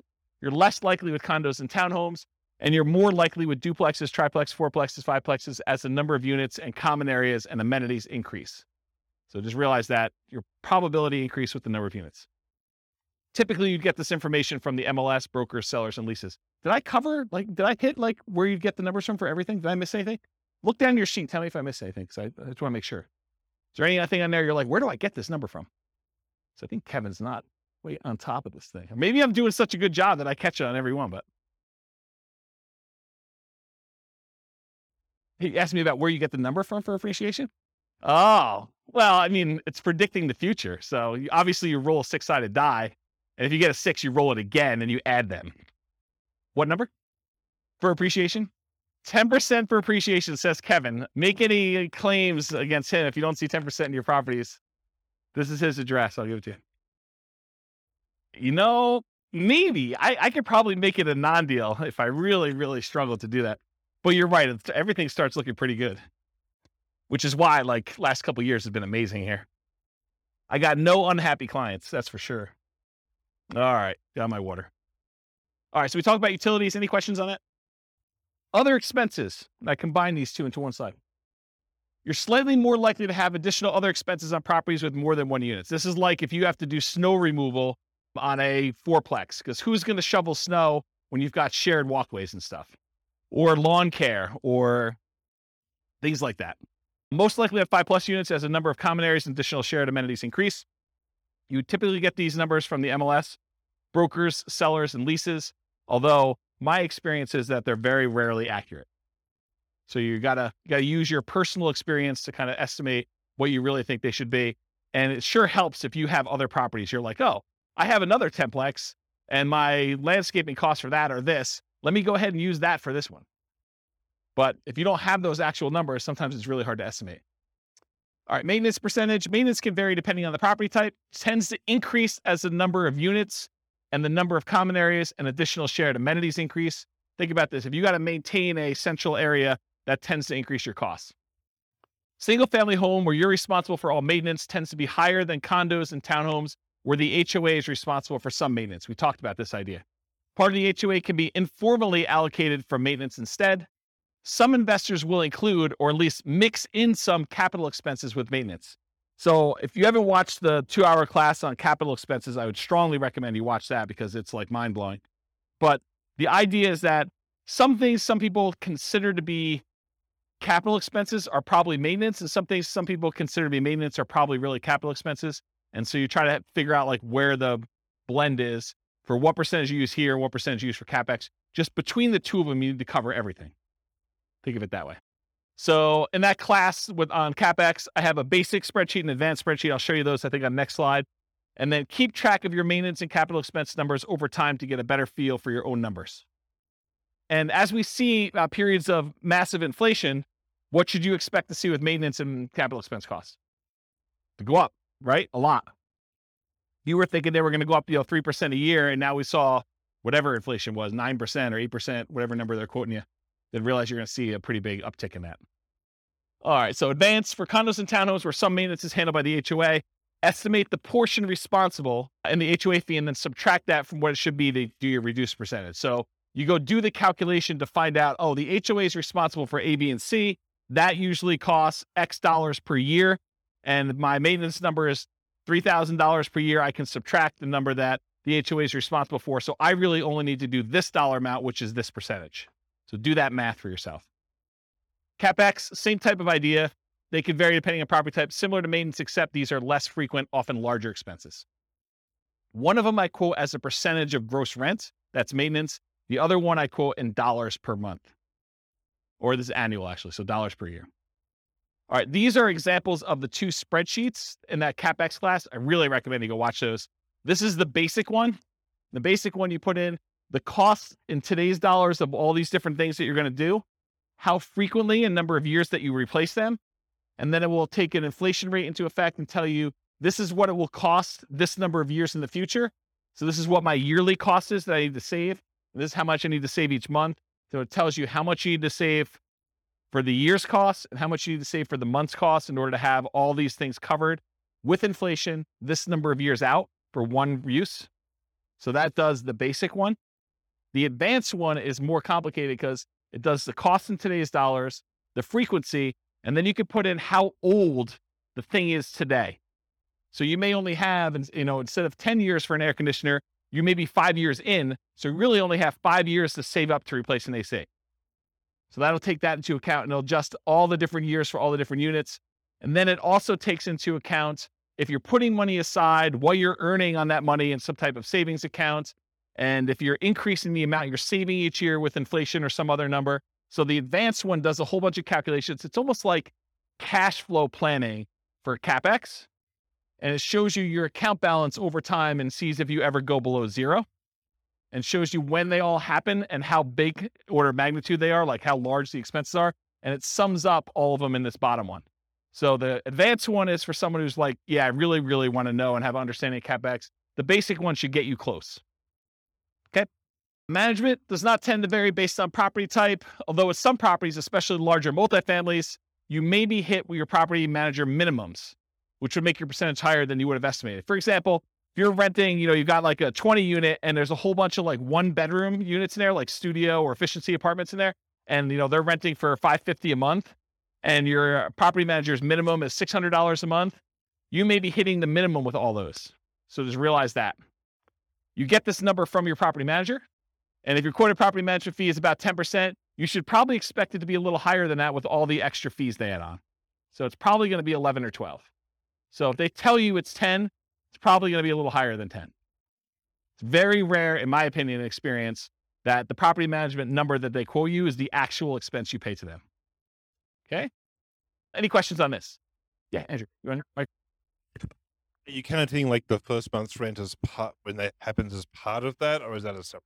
That's a really good question. So in this particular spreadsheet, I combine them all together. So you want to merge those into one. So if your property manager says it's a half month's rent every year for lease renewal or putting a new tenant in there, then you calculate out what the property management fee on all 12 months is, plus a half month's rent, and figure out what that would be as a percentage and do those. And then I'd probably bump it up for all the incidental expense in addition to that.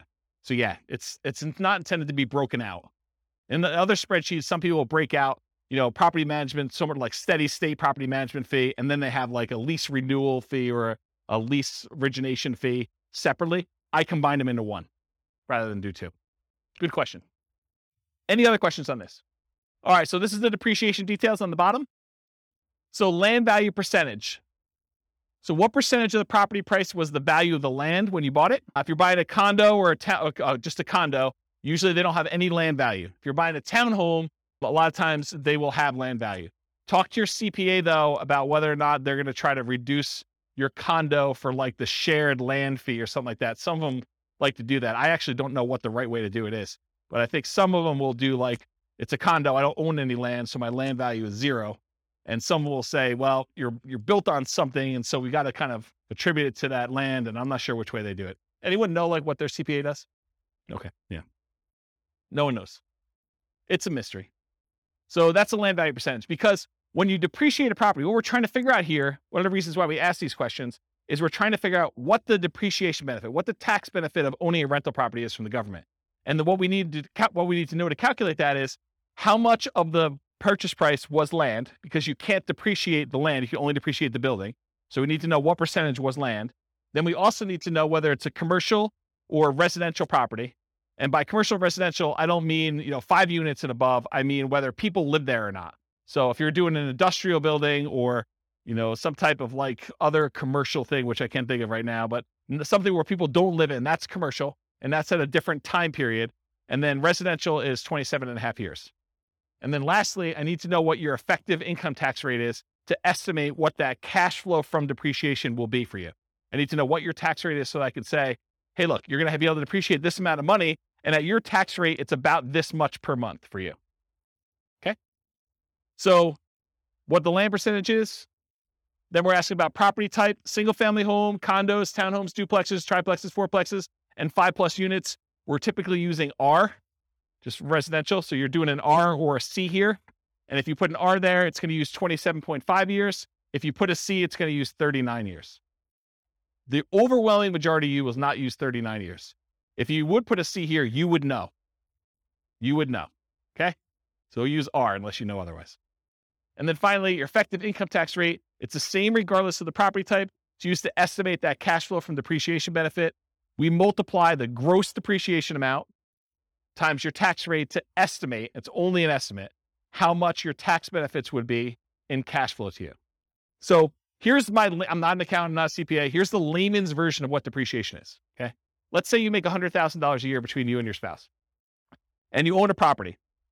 And after you take out the value of the land, the building itself divided by 27 and a half years is $10,000, okay? So after you take out the value of the land, you take the value of the building, you divide by 27 and a half years, and that equals $10,000. That $10,000 is what I call gross depreciation. You're not going to hear your accountant or your CPA talk to you about calling it gross depreciation. That's like a real estate investor, James kind of term, okay? So gross depreciation is $10,000. So what it really means on your tax return, again, layman's, go talk to your CPA about actual details. Instead of having to pay taxes on $100,000 now you only have to pay taxes on $100,000 minus the $10,000 in depreciation. So you're really paying taxes on $90,000. So if you think about it, the $10,000 that you got in gross depreciation, if you multiply that by whatever your tax rate is, that tells you how much you did not have to pay in taxes. So $10,000 times 20% effective tax rate says about $2,000 a year is what you're actually not having to pay in taxes by owning that rental. Does that make sense? Okay. Yes, it is only for rental properties. So if you are renting out part of the property you're living in, I believe you could take some depreciation, but not the full amount. Good for house hackers. Yep. Once you convert your property from an owner-occupant as a nomad, which you can take depreciation for, in year 2, you can start taking depreciation. Okay? If you don't qualify, if you're like a high income earner and you don't qualify to take depreciation, go ahead and put 0 here, and it will actually remove depreciation benefit from there. If you think, hey, look, I make too much and I don't want to see it, or I make too much and I'm never going below this income, then you can go ahead and use 0. But technically, depreciation rolls over and you can take it later, is my understanding. Again, I'm not a tax guy. Okay. All right. No other questions on this? And this is only an estimate for depreciation. It'll be a slightly different calculation for you on your taxes. All right. Defaults and overrides. So we're done with that input section for taking your notes. Now I'm moving on to this thing, but there's not a lot for you to look at. So I'm going to run through a couple ones on here that you may want to modify, the more common ones for you to modify. You can modify whatever you want. You could see all the ones that are kind of like filled in shaded squares. Those are all manila colored. You can edit all those. All right. However, these are the most common that you'll want to override, in my opinion. Appreciation rate. Kevin thinks properties are going up 10% a year. You could go into here, find the appreciation tab, and modify that from, my default, which I'll show you what it is, to Kevin's default of 10%. I wouldn't use 10% if I were me, but Kevin would recommend everyone use 10%. Then everything looks like a deal. Okay?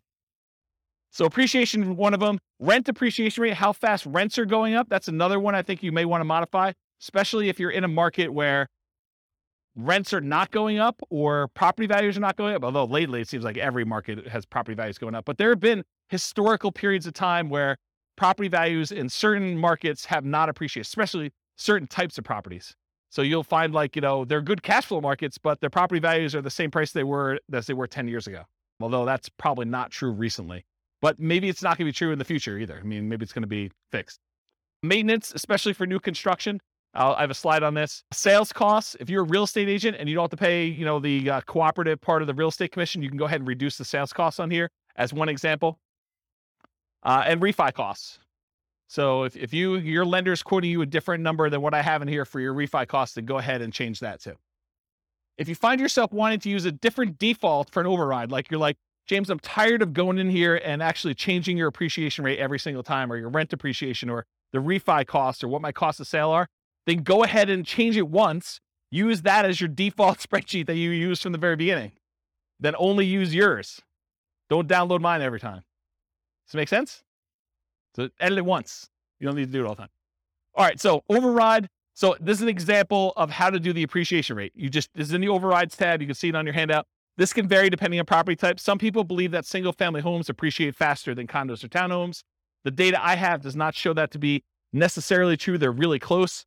But maybe over a long period of time that is true. Although it doesn't make sense to me because then people would buy condos and townhomes because they would be undervalued. But I don't know. Who am I? And these numbers can change over time. I can see prices for apartments largely driven by cap rates changing at different rates than what we typically use for non-5+ units. I can see that happening. Historically, I've suggested 3% per year for appreciation rates for most modeling. Some markets you'll be lucky to see 3% per year. Other markets, 3% seems like, per quarter, especially the last year. But, last year is exceptional. Are you guys getting involved in real estate investing because you think it's going to be 12% a year? I should discourage you now. It's not going to be 12% a year every year. You might see some years like that. That's what's great about it. You accumulate a portfolio and you have some lean years, and all of a sudden it's like, I'm so smart. I have like all these properties and they've got up in so much in value. This is like amazing. Not every year is like that though. Okay. So in order to do that though, either right here, appreciation rate, it shows you what the number is. If you put a number in here, it'll change it for that year for you. And then it will usually repeat it, I think. And so you go ahead and change it, and then you change it for each year that you want to change the appreciation rate. Okay. That's how you do it. Same idea for rent. In fact, the same thing I basically just said. I've historically used 3% for rent depreciation rates. You'll be lucky to see it in some markets. In some markets, 3% seems low. So you can go ahead and change the assumption though. Rent depreciation rate, it changes right here. You can't change it for year one because that's the number we're using from the homepage. So you put in the rent, it doesn't go up in year one, right? It starts in year two that it went up that amount. So you go ahead and do the appreciation rate there. And then it shows you what the monthly rent is. You can even override individual rents if you want to. Like everything is overrideable. Overrideable. I think that's a word. Okay, so that's another one you'll do. Maintenance. So I'll talk about the maintenance one. So you can adjust maintenance. If you're going to buy a property and you know it needs a lot of work, you can crank up your maintenance for the first few years while you're doing all the work. But another case that we see a lot is new construction, where you're buying a property and you know that because you have a home warranty from the builder and everything's brand new, that you're probably not going to see pretty high maintenance for the first few years. So you could artificially lower your maintenance numbers. Historically, I used to teach you put 2% in for year one, 4% for year two, 6% for year three, 8% for year four, and then you go up to the 10% per year. And that only works in our marketplace with our rents and kind of like how things work out. If you don't feel that's conservative, don't use it. Use 10% from the very beginning. That's more conservative to do that, or whatever number you believe is true for you. So you can override that. I'll mention one thing too. So you could either do, I'm going to set aside this chunk of money in rent-ready costs to deal with a property that needs a lot of repairs. Or you could say, I'm going to pay for these repairs out of cash flow and crank these numbers up until you think you'll be done, right? So you could say, I'm going to put aside $20,000 to do all these repairs on this property when I buy it in rent-ready costs. Or, hey, I'm going to do whatever this number is till I get to zero cash flow, essentially, and for the first X number of years until I paid for it from cash flow. Okay. Sales costs. So this is another part of the spreadsheet. It shows you your sales costs. So you can do your closing costs, which is what you have to pay when you're selling the property, any real estate commissions as a percentage that you're going to pay there, or depreciation recapture tax. So that when you get this depreciation benefit while you own the property, but when you sell it, the government's like, we want our money back. So you get this huge benefit of depreciation, cash flow from depreciation while you own it. But then when you sell it, they actually look at what you took and they want you to pay taxes on the amount that you took as gross depreciation. So that's what depreciation recapture is. When you go to sell a property, we want to then pull that out. And so usually the tax rate for that, it varies a little bit. It's based on some situations, but it's usually 25% of the gross depreciation amount up to your income tax rate. So if you're paying less than that, it's usually lower.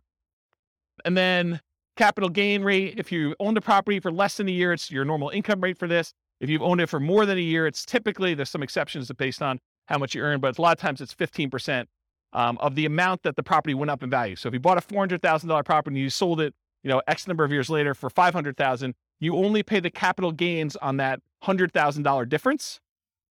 And then you only pay the depreciation recapture tax on the depreciation amount you took. So these two taxes are calculated correctly in the spreadsheet, but they're different on that, what they are calculating. So it's not like 15 plus 25. I'm paying 40% in taxes. No, you're not. You're paying 15% on the gain and you're paying 25% on the depreciation benefit you got while you owned it. Okay. So realize that they work in different ways. And then this real estate commissions on whatever the sale price was usually.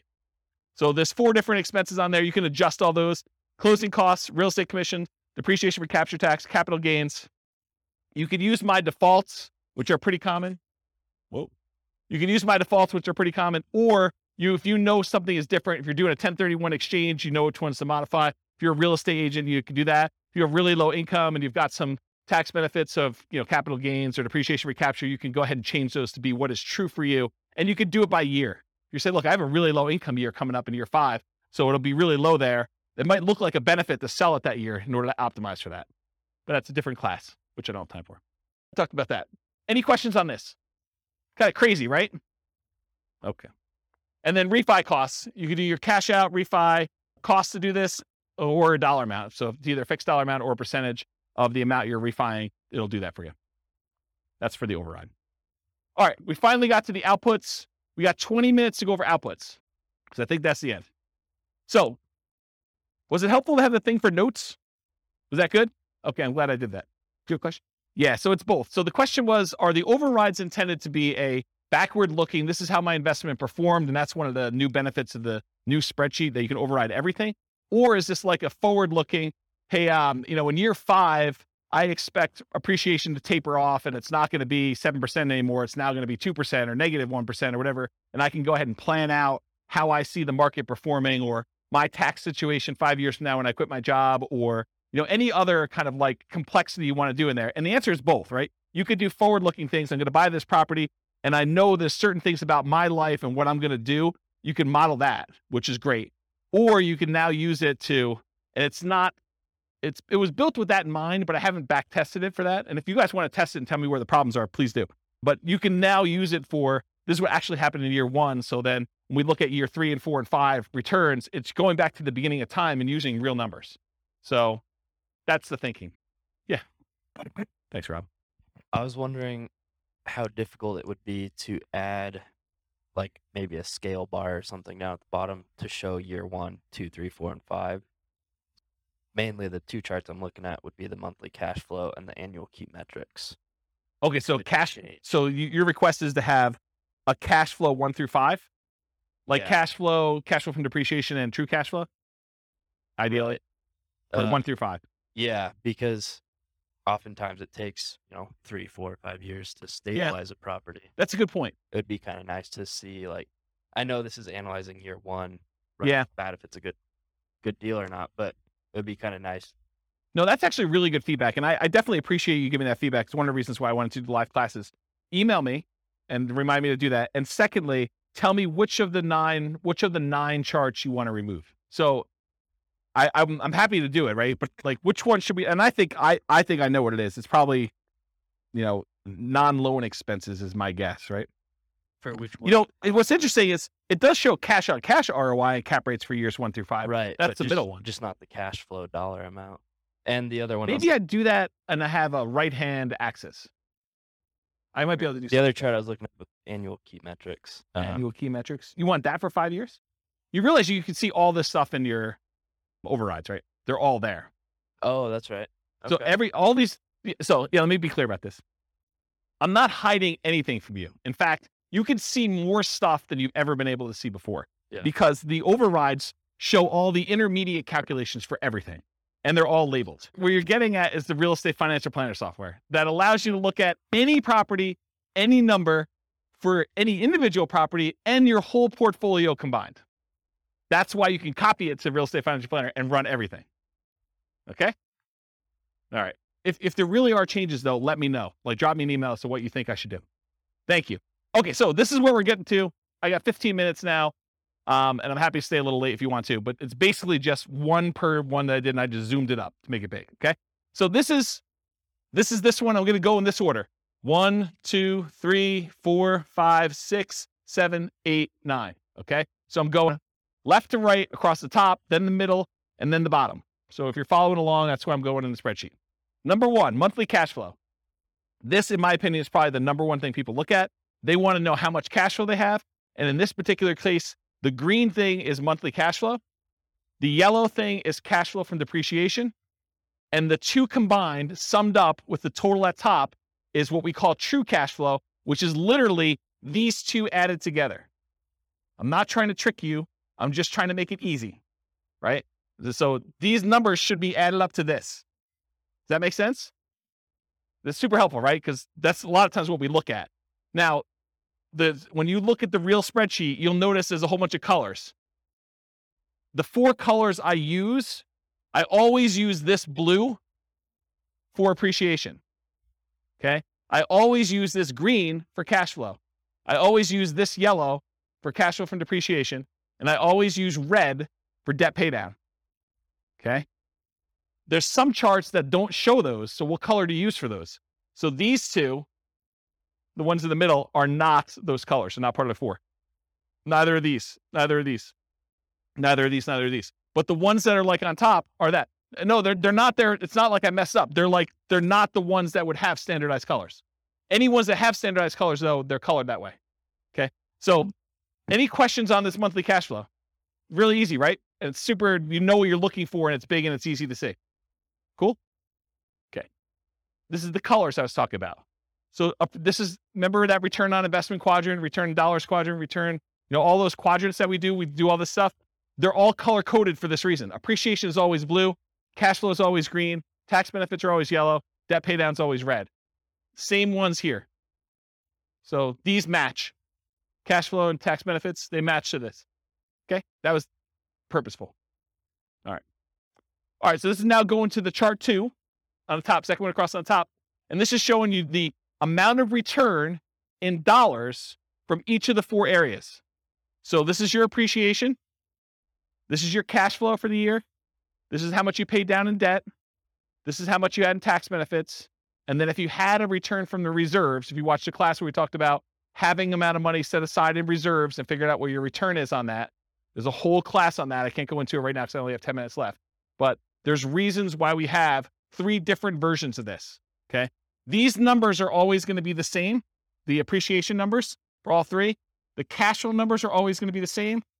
The debt paydown numbers are always going to be the same. The cash flow from depreciation numbers are always going to be the same. The number that changes is how much you get in reserves, whether you have 6 months of reserves, RIDQ plus R6. R6 stands for reserve 6 months, or 12 months of reserves, R12. Okay. So it shows you the dollar amounts, and now the total is on top here. So the total amount of your return, if you're not doing reserves, if you're like saying, screw James, I don't believe in this reserve thing. I've got a credit card. I'll just do that. Bad idea. But if you're doing that, $21,445 is your total amount. The majority of it coming from appreciation. The next biggest one is your debt pay down, a little bit of cash flow, a little bit of tax benefits. Okay. So you can see that. Then you see how much you got. If you had 6 months of reserves, you're getting a return on that. And 12 months of reserves if you're getting a return on that. Just shows you dollars. Does everyone understand what I just went through? Because it's going to make me explaining the next chart a lot easier if you understand this one. Everyone got it? Any questions? Yeah, Andrew. Where's Mike? So with the appreciation here, I'm noticing that if you spend $100,000 of rent-ready costs to do some renovation, and you increase the AIV by $100,000 as a result, you haven't really gained anything. You spent $100,000 to make $100,000. Yeah. Here in this particular chart, it shows the benefit of the $100,000 of the appreciation, but doesn't show the cost of that appreciation of $100K, because that's considered part of the total investment, not a cost. Yeah. So it's going to come up in the next chart, because then we're looking at return on initial investment. Yes. And you'll find out what the gain was on how much you put in. But because you're just looking at sheer dollars, I had to put a stake in the ground as to which way you do it, right? Because you can make arguments the other way if it was that. Yeah. That's what I'm trying to think about. And try to define year 1 to make it. Yes.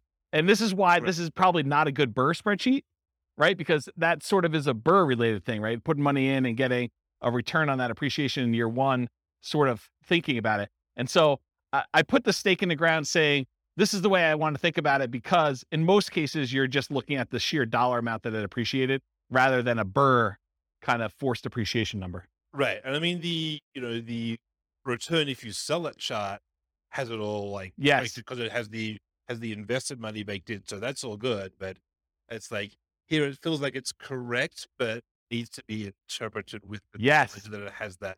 And I think there's a whole bunch of things that come up like that. It's not just that one thing, right? There's certain things like you're putting in numbers, unless you understand why you're putting in numbers and what's going on, you could misinterpret what's happening. And I think that's true of a lot of tools. It's like using tools, you need to understand your tools as an expert. This is your kind of skill set as an investor to do this. Right. So yeah, I agree. It'll come out in the next slide. Any questions on this before I go to the next slide though? If you don't understand this, you're going to be confused. Any questions? This is what this is. This is like if you're getting a return on your reserves. So you put 6 months in reserves in some type of low bearing account. And this one, you put in 12 months reserves, but you're willing to be a little bit more risky with it and get a higher return on it. Okay. All right. Next slide. This is the same chart presented a slightly different way, but now we're not talking about dollars. We're talking about how much you earned in dollars divided by how much you invested in order to get that return. So now we're saying you didn't have $13,200 in return. You now had 11.49%. That's that 13,200 divided by whatever you invested in order to get the deal. So this now shows you had 11.49% return on that initial investment in year one in appreciation. Okay. Then what's your return from cash flow? You got 0.57% return. It's the cash flow dollar, $656 divided by how much you had to invest to get the deal in year one. Then 4.24% is your return from debt paydown, and 2.37% is your return from cash flow from depreciation. Okay. Then there's a total on top. If you downloaded the old spreadsheet, there weren't totals up here. Now there are. You're welcome. Yes. But everyone has their own version of what a deal is based on what their situation is, what their investments that they can make are, what their market is. There's a lot of factors that go into this and what your plan is, right? I think there's a lot of things. And so this is more of the 2 hour of like setting your, what did I call it? I think I called it like, what did I call it? Establishing your buying criteria. Yeah, there was a buying criteria class where I talked about all the different ways to measure returns and what yours are for setting up what makes a deal for you. Yes, they do go negative. Yeah. Andrew's going to check it because he's got the spreadsheet up, I think. Yeah. So these will go negative. They'll just show up down here and then your total will be lower. Okay. So it shows you though your return. And then when you have the ROIQ, which is return on investment quadrant, the 4 areas of return plus 6 months of reserves. That 6 months of reserves return is now this gray area. And this is our return on investment quadrant plus reserves for 12 months. This gray area up here is your 12 months of reserves, the return you're getting on that. And again, it's just showing you the total. So it shows if you're saying, screw James, this reserves thing is kind of for jokes. I'm getting 18.67% return on my money from all these areas combined.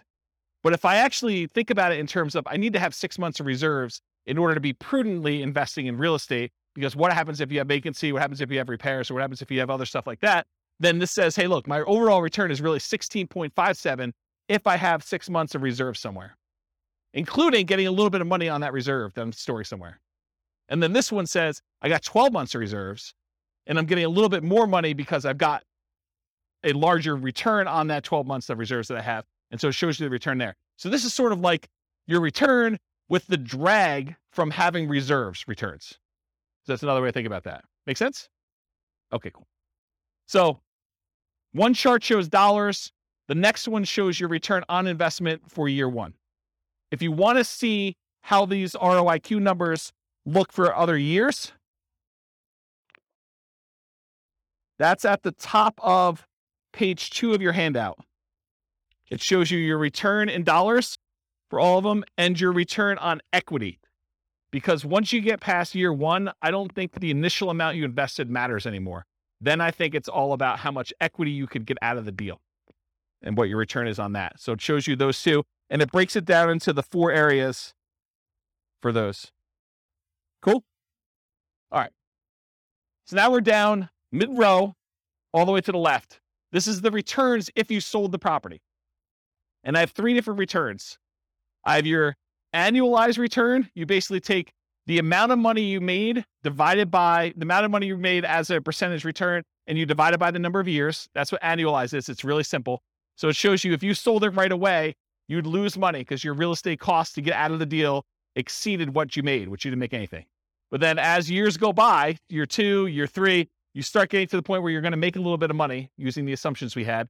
And then the further you go out, the higher this is. And this is the just really simple return you earn divided by the number of years. That's what annualized return is. The next one is compound return. That's the gray line, the bottomish one. And that shows you what return you had, as if that was a yearly compounding return. I have to figure out what the formula is, but it's something with an exponent and stuff like that. Just realize that that's what it is. It's compounding. And then the last one is your internal rate of return. Internal rate of return takes into account when you have money going into the investment and when you have money coming out of the investment. And it does a return based on that. So that probably is, in my opinion, the best one to use of the three of them, internal rate of return. So it shows you what it is. And you basically look at the year and what the return is in that year. And that tells you what that return is per year. Okay. So this is like almost 10% per year return in this case. Any questions? And this one shows 20 years for you. So you can see 20 years worth of history. Okay. Any questions on that one? All right. The next one shows you, some people like to look at cash on cash return on investment when they're evaluating their deals. Some people are all about cap rate. Cash on cash says, what's my cash flow divided by what I actually put into the deal? The cash I'm getting back divided by the amount of money I invested. Cash on cash return on investment. Cap rate says, what is the amount of money I would get if I did not have a mortgage on this property, but I had all my other expenses, property management, taxes, insurance, maintenance, all that other stuff. It says, what's the return if I bought this all cash?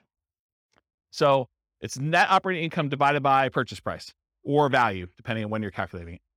But cash on cash is the rate of return you're getting on the money you have invested in the deal. So if you want to do cash on cash, it's these green boxes and they're labeled. So in this case, year one, you get 0.57%, 1.14, 1.73, 2.34, 2.97.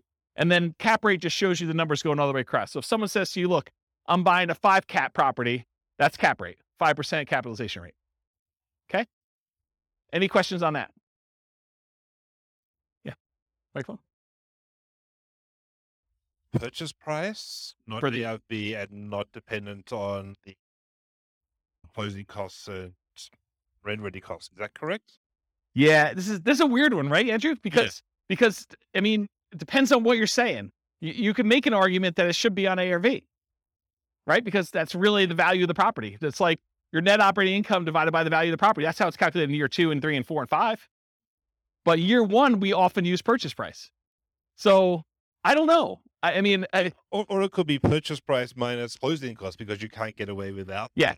So are you going to the bank and you're trying to show them, like how bad this is, or, or you bragging to your friends at a coffee party and you want to tell them the better number? I don't know. It's literally like you could go either way. What I actually do here, I don't remember. Probably. I think it's purchase price. Yeah. So that sounds, well, it shouldn't be. It should be ARV. Okay, maybe ARV. Because if I'm doing year 2 and 3 and 4, I wanted to be consistent. Yeah. I didn't want to have a number there. So I do ARV, but you can make a really compelling case to do purchase price, right? Because that's really what you're buying it at. Or total invested is the other, because you have to invest. Yeah, you're finding all like my weird case examples, like all the. Well, these are to do with you. These are core to the. No doubt. This is like a conversation you and I would have offline that no one else would care about. So yes, I totally agree.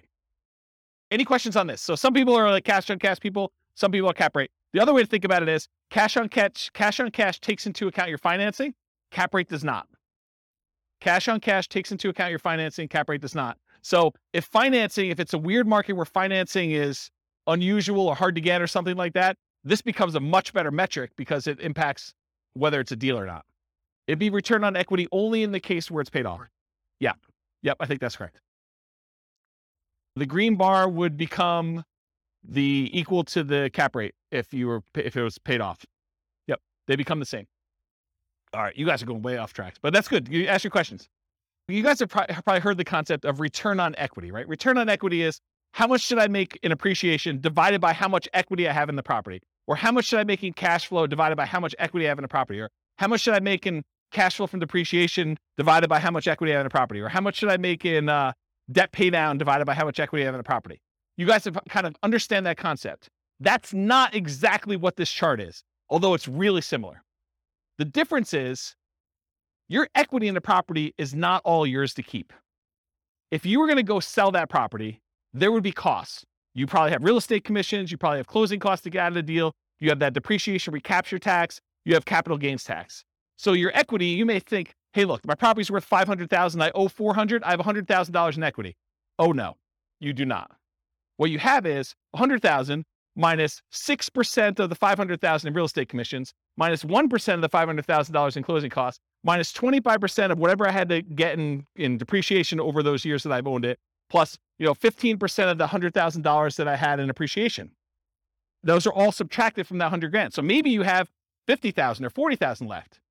This chart shows you that return you had from appreciation divided by what you'd walk away with in cash by selling the property after all those expenses, closing costs, real estate commission, depreciation recapture, and your capital gains. So true net equity is actually the equity you have if you sold the property and you did all the stuff you're supposed to do, paid closing costs, paid whatever transaction costs to get out, the depreciation recapture and the capital gains tax. Okay. So these numbers, in my mind, you want to know what your true net equity is because you want to know, hey, if I sold this property and now I walked away with $40,000, what would I have to get on that money that I walked away with in order to match this real estate deal? That's what we want to know, right? We want to know, like, if I sell this, what do I need to beat to invest? So that's why I like this. And this is why this chart is the way it is. So the blue line shows you your return from appreciation divided by how much true net equity you would have in that year. The red line is your debt paydown return over true net equity. Your yellow line is your cash flow from depreciation line over true net equity. And your green one is your cash flow over true net equity. And this dotted line is the sum of all of them. So you're pushing almost a 23% or whatever it is return on true net equity in year one, and it kind of continues to taper off over time. Does that make sense? Okay. Annual key metric. I'm moved on to the next one. I'm at the very bottom all the way to the left. This just shows you your gross potential income. If you didn't have any vacancy or anything, what's the maximum you could possibly get from this property with the current rent you're getting? That shows you what it is per year in year one. Gross operating income is this after your vacancy expenses. Operating expenses tells you how much you're spending in order to operate the property, taxes, insurance, maintenance, stuff like that. Net operating income is the amount you're getting from gross operating income minus your operating expenses, gives you your net operating income. This shows you how much you would get if you own the property free and clear, if you did not have a mortgage on it. Okay, this is all year one. Any questions on this? And as I said before, you could see this for any year on that overrides tab, and you could override any of it if for some reason you have a weird year. Non-loan expenses. This just breaks out what you paid for stuff. This is what your vacancy, which is not really a loan expense, but I put it in here because I wanted to see it. Vacancy is the odd man out, but $1,000 in vacancy. This is how much you paid in property taxes. This is how much you paid in property insurance. This is how much you paid in HOA. If you had landlord paid utilities, that would be what's here. Your expenses 1 and 2. How much you paid in maintenance. How much you set aside in CapEx. And how much you pay in property management. Just shows you all the expenses in year one. And then finally, probably one of my favorite charts. This chart shows you the two different equities you have in your property. The equity if you sold it, and the equity if you were able to get a 75% cash out refinance loan. And then what it costs you in order to access that equity. Okay. So the blue line shows you how much true net equity you had. You had a little less than 100,000 in year one. And it kind of steadily increases over time to year 20. The yellow line shows you if you could go get a 75% loan to value loan, how much could you pull out in cash out refinance equity each year? Okay. And then the dotted line shows you CTA stands for cost to access true net equity. So what are all the costs, real estate commissions, closing costs, depreciation recapture tax, capital gains tax, in order to get at this $100,000. So you paid 40% of what you got out here of $90,000 or so in order to get at this. That's really expensive money, right? So you could see what the cost was in order to get at that money. Okay. And if you do a cash out refinance, it starts off really, really expensive to get out a very small amount of money. But over time, as your equity increases, your cost to access the cash out refinance equity goes down. That make sense? Because a lot of people are like, hey, I want to redeploy this equity, right? I want to go use this. Well, some people don't care. They're like, I don't care about the cost. It's the opportunity to go buy another property. And in that case, that's fine. But at least you know now what the cost is to get at that. And this shows you how much you can get at. Okay? All right. Last slide. Then I'll take questions if you guys have it. I would suggest to you, if you're serious about being a real estate investor, go analyze 100 deals. And one of the reasons why I want you to do this is, number one, I want you to be practiced so that when you actually have a deal you're serious about, you know, like where stuff goes, where to get things, and you're pretty quick at doing it, and you have a feel for a lot of different stuff. And secondly, I want you to know what a deal is and what a deal is not in your marketplace. Because if you go analyze 100 deals, 90% of them are going to suck. They're just going to be like, yeah, it is a pass. But then you're going to be like, oh, these 10 look decent. And you're going to know what looks decent because you'll have analyzed 100 of them. Okay, so that's why I suggest you do that. Then, how many people are like overwhelmed? They're like, holy crap, James, you are like crazy. No one? Oh, okay, you got a couple people. Okay, yeah. So this is the challenge, right? Because not everyone builds spreadsheets like this in retirement for fun, right? Like, this is like, oh, I'd like to make a new spreadsheet. I'm going to go build this crazy thing. And this is what pops out 2 days later. And I understand that. And unless you have done this a whole bunch of times, you're like, cash flow from depreciation, true net equity, what are you even freaking talking about? It's like foreign language to a lot of folks. And you'll get better at it over time if you keep coming to class, which is what you want to do. But if you're overwhelmed and you're about to go buy a deal or you're trying to do this, get help. Don't like try to struggle through it and think, oh, I think I got this. And then you kind of half-ass it and you end up with a really bad deal or really struggle with something. You can ask your real estate agent to say, look, I'm doing this deal analysis. Help me walk through this together. They may use my spreadsheet. They may use one of their own. It's up to you and up to them. But go ahead and ask them, or go find a CPA or an accountant who understands this stuff and can help walk you through your numbers. It would help if you did the 100 deals first.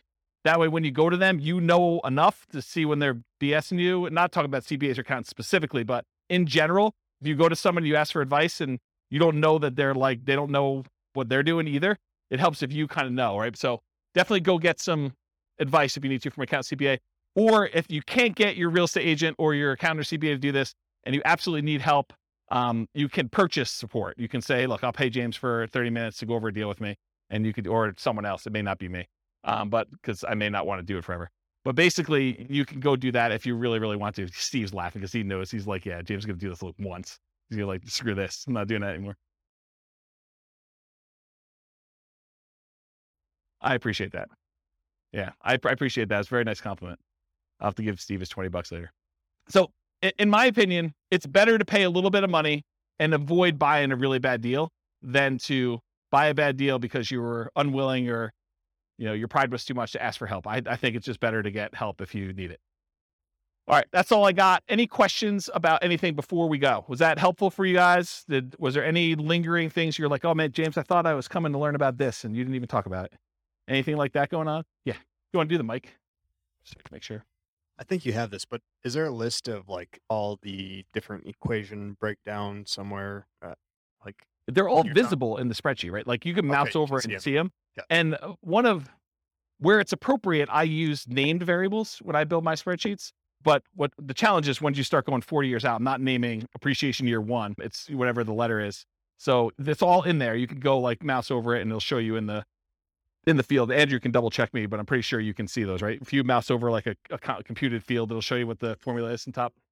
Yeah. So there's a good book out there. I think it's like, 103 investor metrics every real estate investor should know or something like that. There's a book on Amazon you could buy and it walks you through the calculations for how to do all of them. So that's probably a good book if you haven't ever seen those and you need that. I don't remember what the title is, but it's something like that. 52 metrics some real estate investors need to know, or look on Amazon. I was just wondering where we go to start the 100 deals. MLS. Just start going through MLS. If you're doing stuff locally, go pull them out of the MLS, or you're doing stuff remotely, pull them out of their MLS. But yeah, don't overcomplicate this. Just go pull up deals. It doesn't even matter if it's a good deal because you're going to start finding out what's normal, and then you'll start saying, "Hey, look, I'm tired of analyzing the same crappy deal. Let me start discerning and getting better." Anything you do in life that you practice multiple times and you do repeatedly, you just naturally start getting a feel for it and you get better at it and you start understanding how things work out. And it may take more than 100, or you may be done at 15. It's probably going to be closer to 100 though. And I can't tell you how many deals I've analyzed at this point. It's a lot. It's a lot of deals. And eventually you start coming up with rules of thumb where you're analyzing a deal and you're like, oh, this is just like this property that so-and-so bought or I bought, except it's $10,000 more or $50 less in rent or $100 more in rent. And so you start getting to the point where you're like, that was a really good deal. It was like $200 a month cash flow. So if it's $50 more in rent, that's going to be like $250 in cash flow. So I know that's going to be a good deal. And you start getting references that you can use and shortcuts, but you don't get that unless you've done 100 and probably more than 100 to kind of get to that point. But that's where you're aiming for. So you said there's a class though that says like criteria that you would consider. Do you remember the title of that class? Was it Establishing Your Buying Criteria? Yeah. So there's a 2-hour class on that. And honestly, I don't give you an answer. I don't tell you.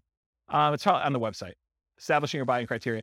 So the challenge you're going to have with that class is, I don't say to you, 10% cash on cash, you want to buy those, right? What I talk to you about is, these are the different kind of metrics you can use to establish whether this is a deal for you or not. And it's up for you to decide what that is. And honestly, if I gave you numbers today, they may be very different than what they are 6 months from now. And I know they're different than what they were 6 months ago. Like, I did a class right before I went on sabbatical and I was going to retire, and it was called, Is Nomad Dead? Because the question I got from people was, hey, James, in your Nomad book, you're talking about $270,000 properties. And the properties I'm buying now are $400,000, and the rent to price ratios are very different than what they were. So is Nomad work anymore? Should I even bother with this crap?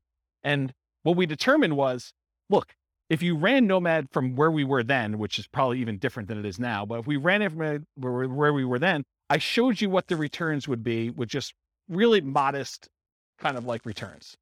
And I said, can you beat this return somewhere else? Do you have another investment that you can make, or another investing strategy? Maybe it's not even real estate, maybe it's stocks, or maybe it's something else, but do you have another thing that you can do where you can beat these types of returns?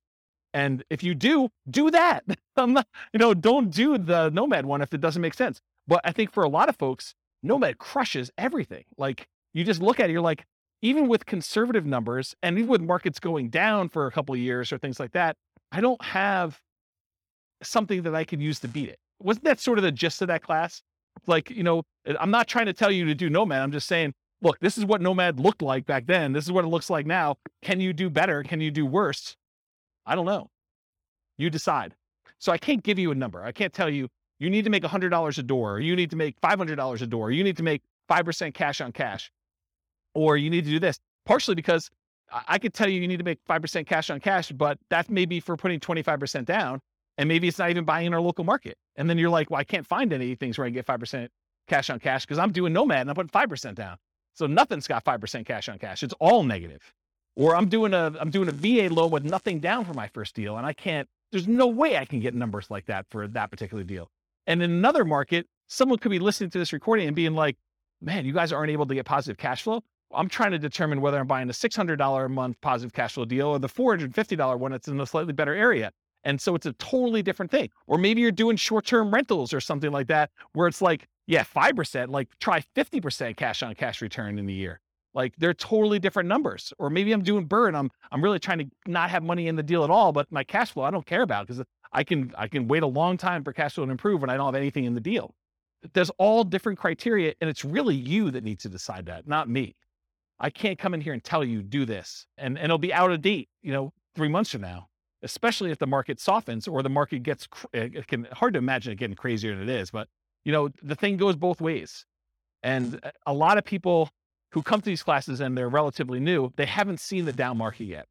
And so you don't know what you don't know. And I'm sure I'll talk about that in future classes, but I've lived through some pretty rough markets. And so you have a different perspective when you do that. And you know that you can't put in 10% for appreciation and expect that to be a reasonable number. Right, Kevin? Yeah. See? But when you put in 3% and then you go back and you're like, wow, James is off. It's not 3. It's been 9 for like the last 3 years. And I look like superstar. Just, remember those superstar feelings next year when you give 5% back, right? Because it still is awesome, but it's still not, where it is. Even if it didn't go up in value at all and all you did was pay it off over 30 years, the numbers look awesome. So paying it off. Totally. Yeah, that's exactly it. I mean, just imagine, you put up 5% now, let's say it's a $500,000 property, which is about where we are now. You put up $25,000 in order to buy a property. And when you're ready to retire, it's a $500,000 asset. Where else can you put up $25,000 and have it be $500,000 in 30 years? That's like a 10.51% compounding yearly rate of return. Yes, totally. And this is what I'm saying. I'm trying to really simplify the math down and make it so it's hard to not do this. But my point is, and I'm going really over time, there's a phenomenon in the more traditional stock market investing world. It's a special time in your life when the amount of money that you're investing each year is produced by the amount you have invested. So you're putting away, let's say, $10,000 a year, and you get to the point where you have $100,000 invested, and then that year you have $100,000 invested, and that produced $10,000 return for you, and you're putting in $10,000 a year. It's this like magical inflection point where your investments are doing as much work for you as you are personally doing yourself with active activity, like you're doing stuff. And so it's this really weird, magical thing that happens. And for stock market investors, because the returns are what they are and all these other factors that go into that, you're not having, a big asset thing, that usually takes some time to get to that point. What's crazy is that with Nomad, a lot of times that happens in year one, where you put up a certain amount of money, especially if you're putting these really low down payments, like 0% or 3% down, and you have a crazy appreciation year of 6 or 7 or 9% or whatever it is. You could get to the point where the investment you have is doubling what you put into your deal in that first year. And if not in the first year, in the first few years, which is just crazy to think about. And then to think, okay, I bought that one investment. Now I'm going to buy an additional one, a second one in year 2 by doing Nomad. That's just awesome because now you've got 2 contributing toward that thing, which is just crazy, crazy good. I don't know. I'm off on a tangent. Any other questions? Well, thank you all for coming. I appreciate it. We'll stick around for a few minutes. I'm going to stop the recording. Thanks all for coming. I will talk to you all soon. With home prices up, mortgage interest rates up, and rents up, but not quite enough to counteract the higher prices and interest rates, cash flow on rental properties in Jackson is harder than ever. Book a call with the Real Estate Financial Planner to apply our proprietary 88 strategies to improve cash flow on your rentals. See the show notes for a link to schedule your call and improve your cash flow today. If you're a real estate agent, lender, or professional in Jackson that wants to help our real estate investor listeners, consider reaching out to learn about collaboration opportunities with this podcast. We'd love to add more value to our listeners by having you assist our investors buy, sell, and finance their real estate investments. See the show notes to schedule a call to discuss collaboration opportunities.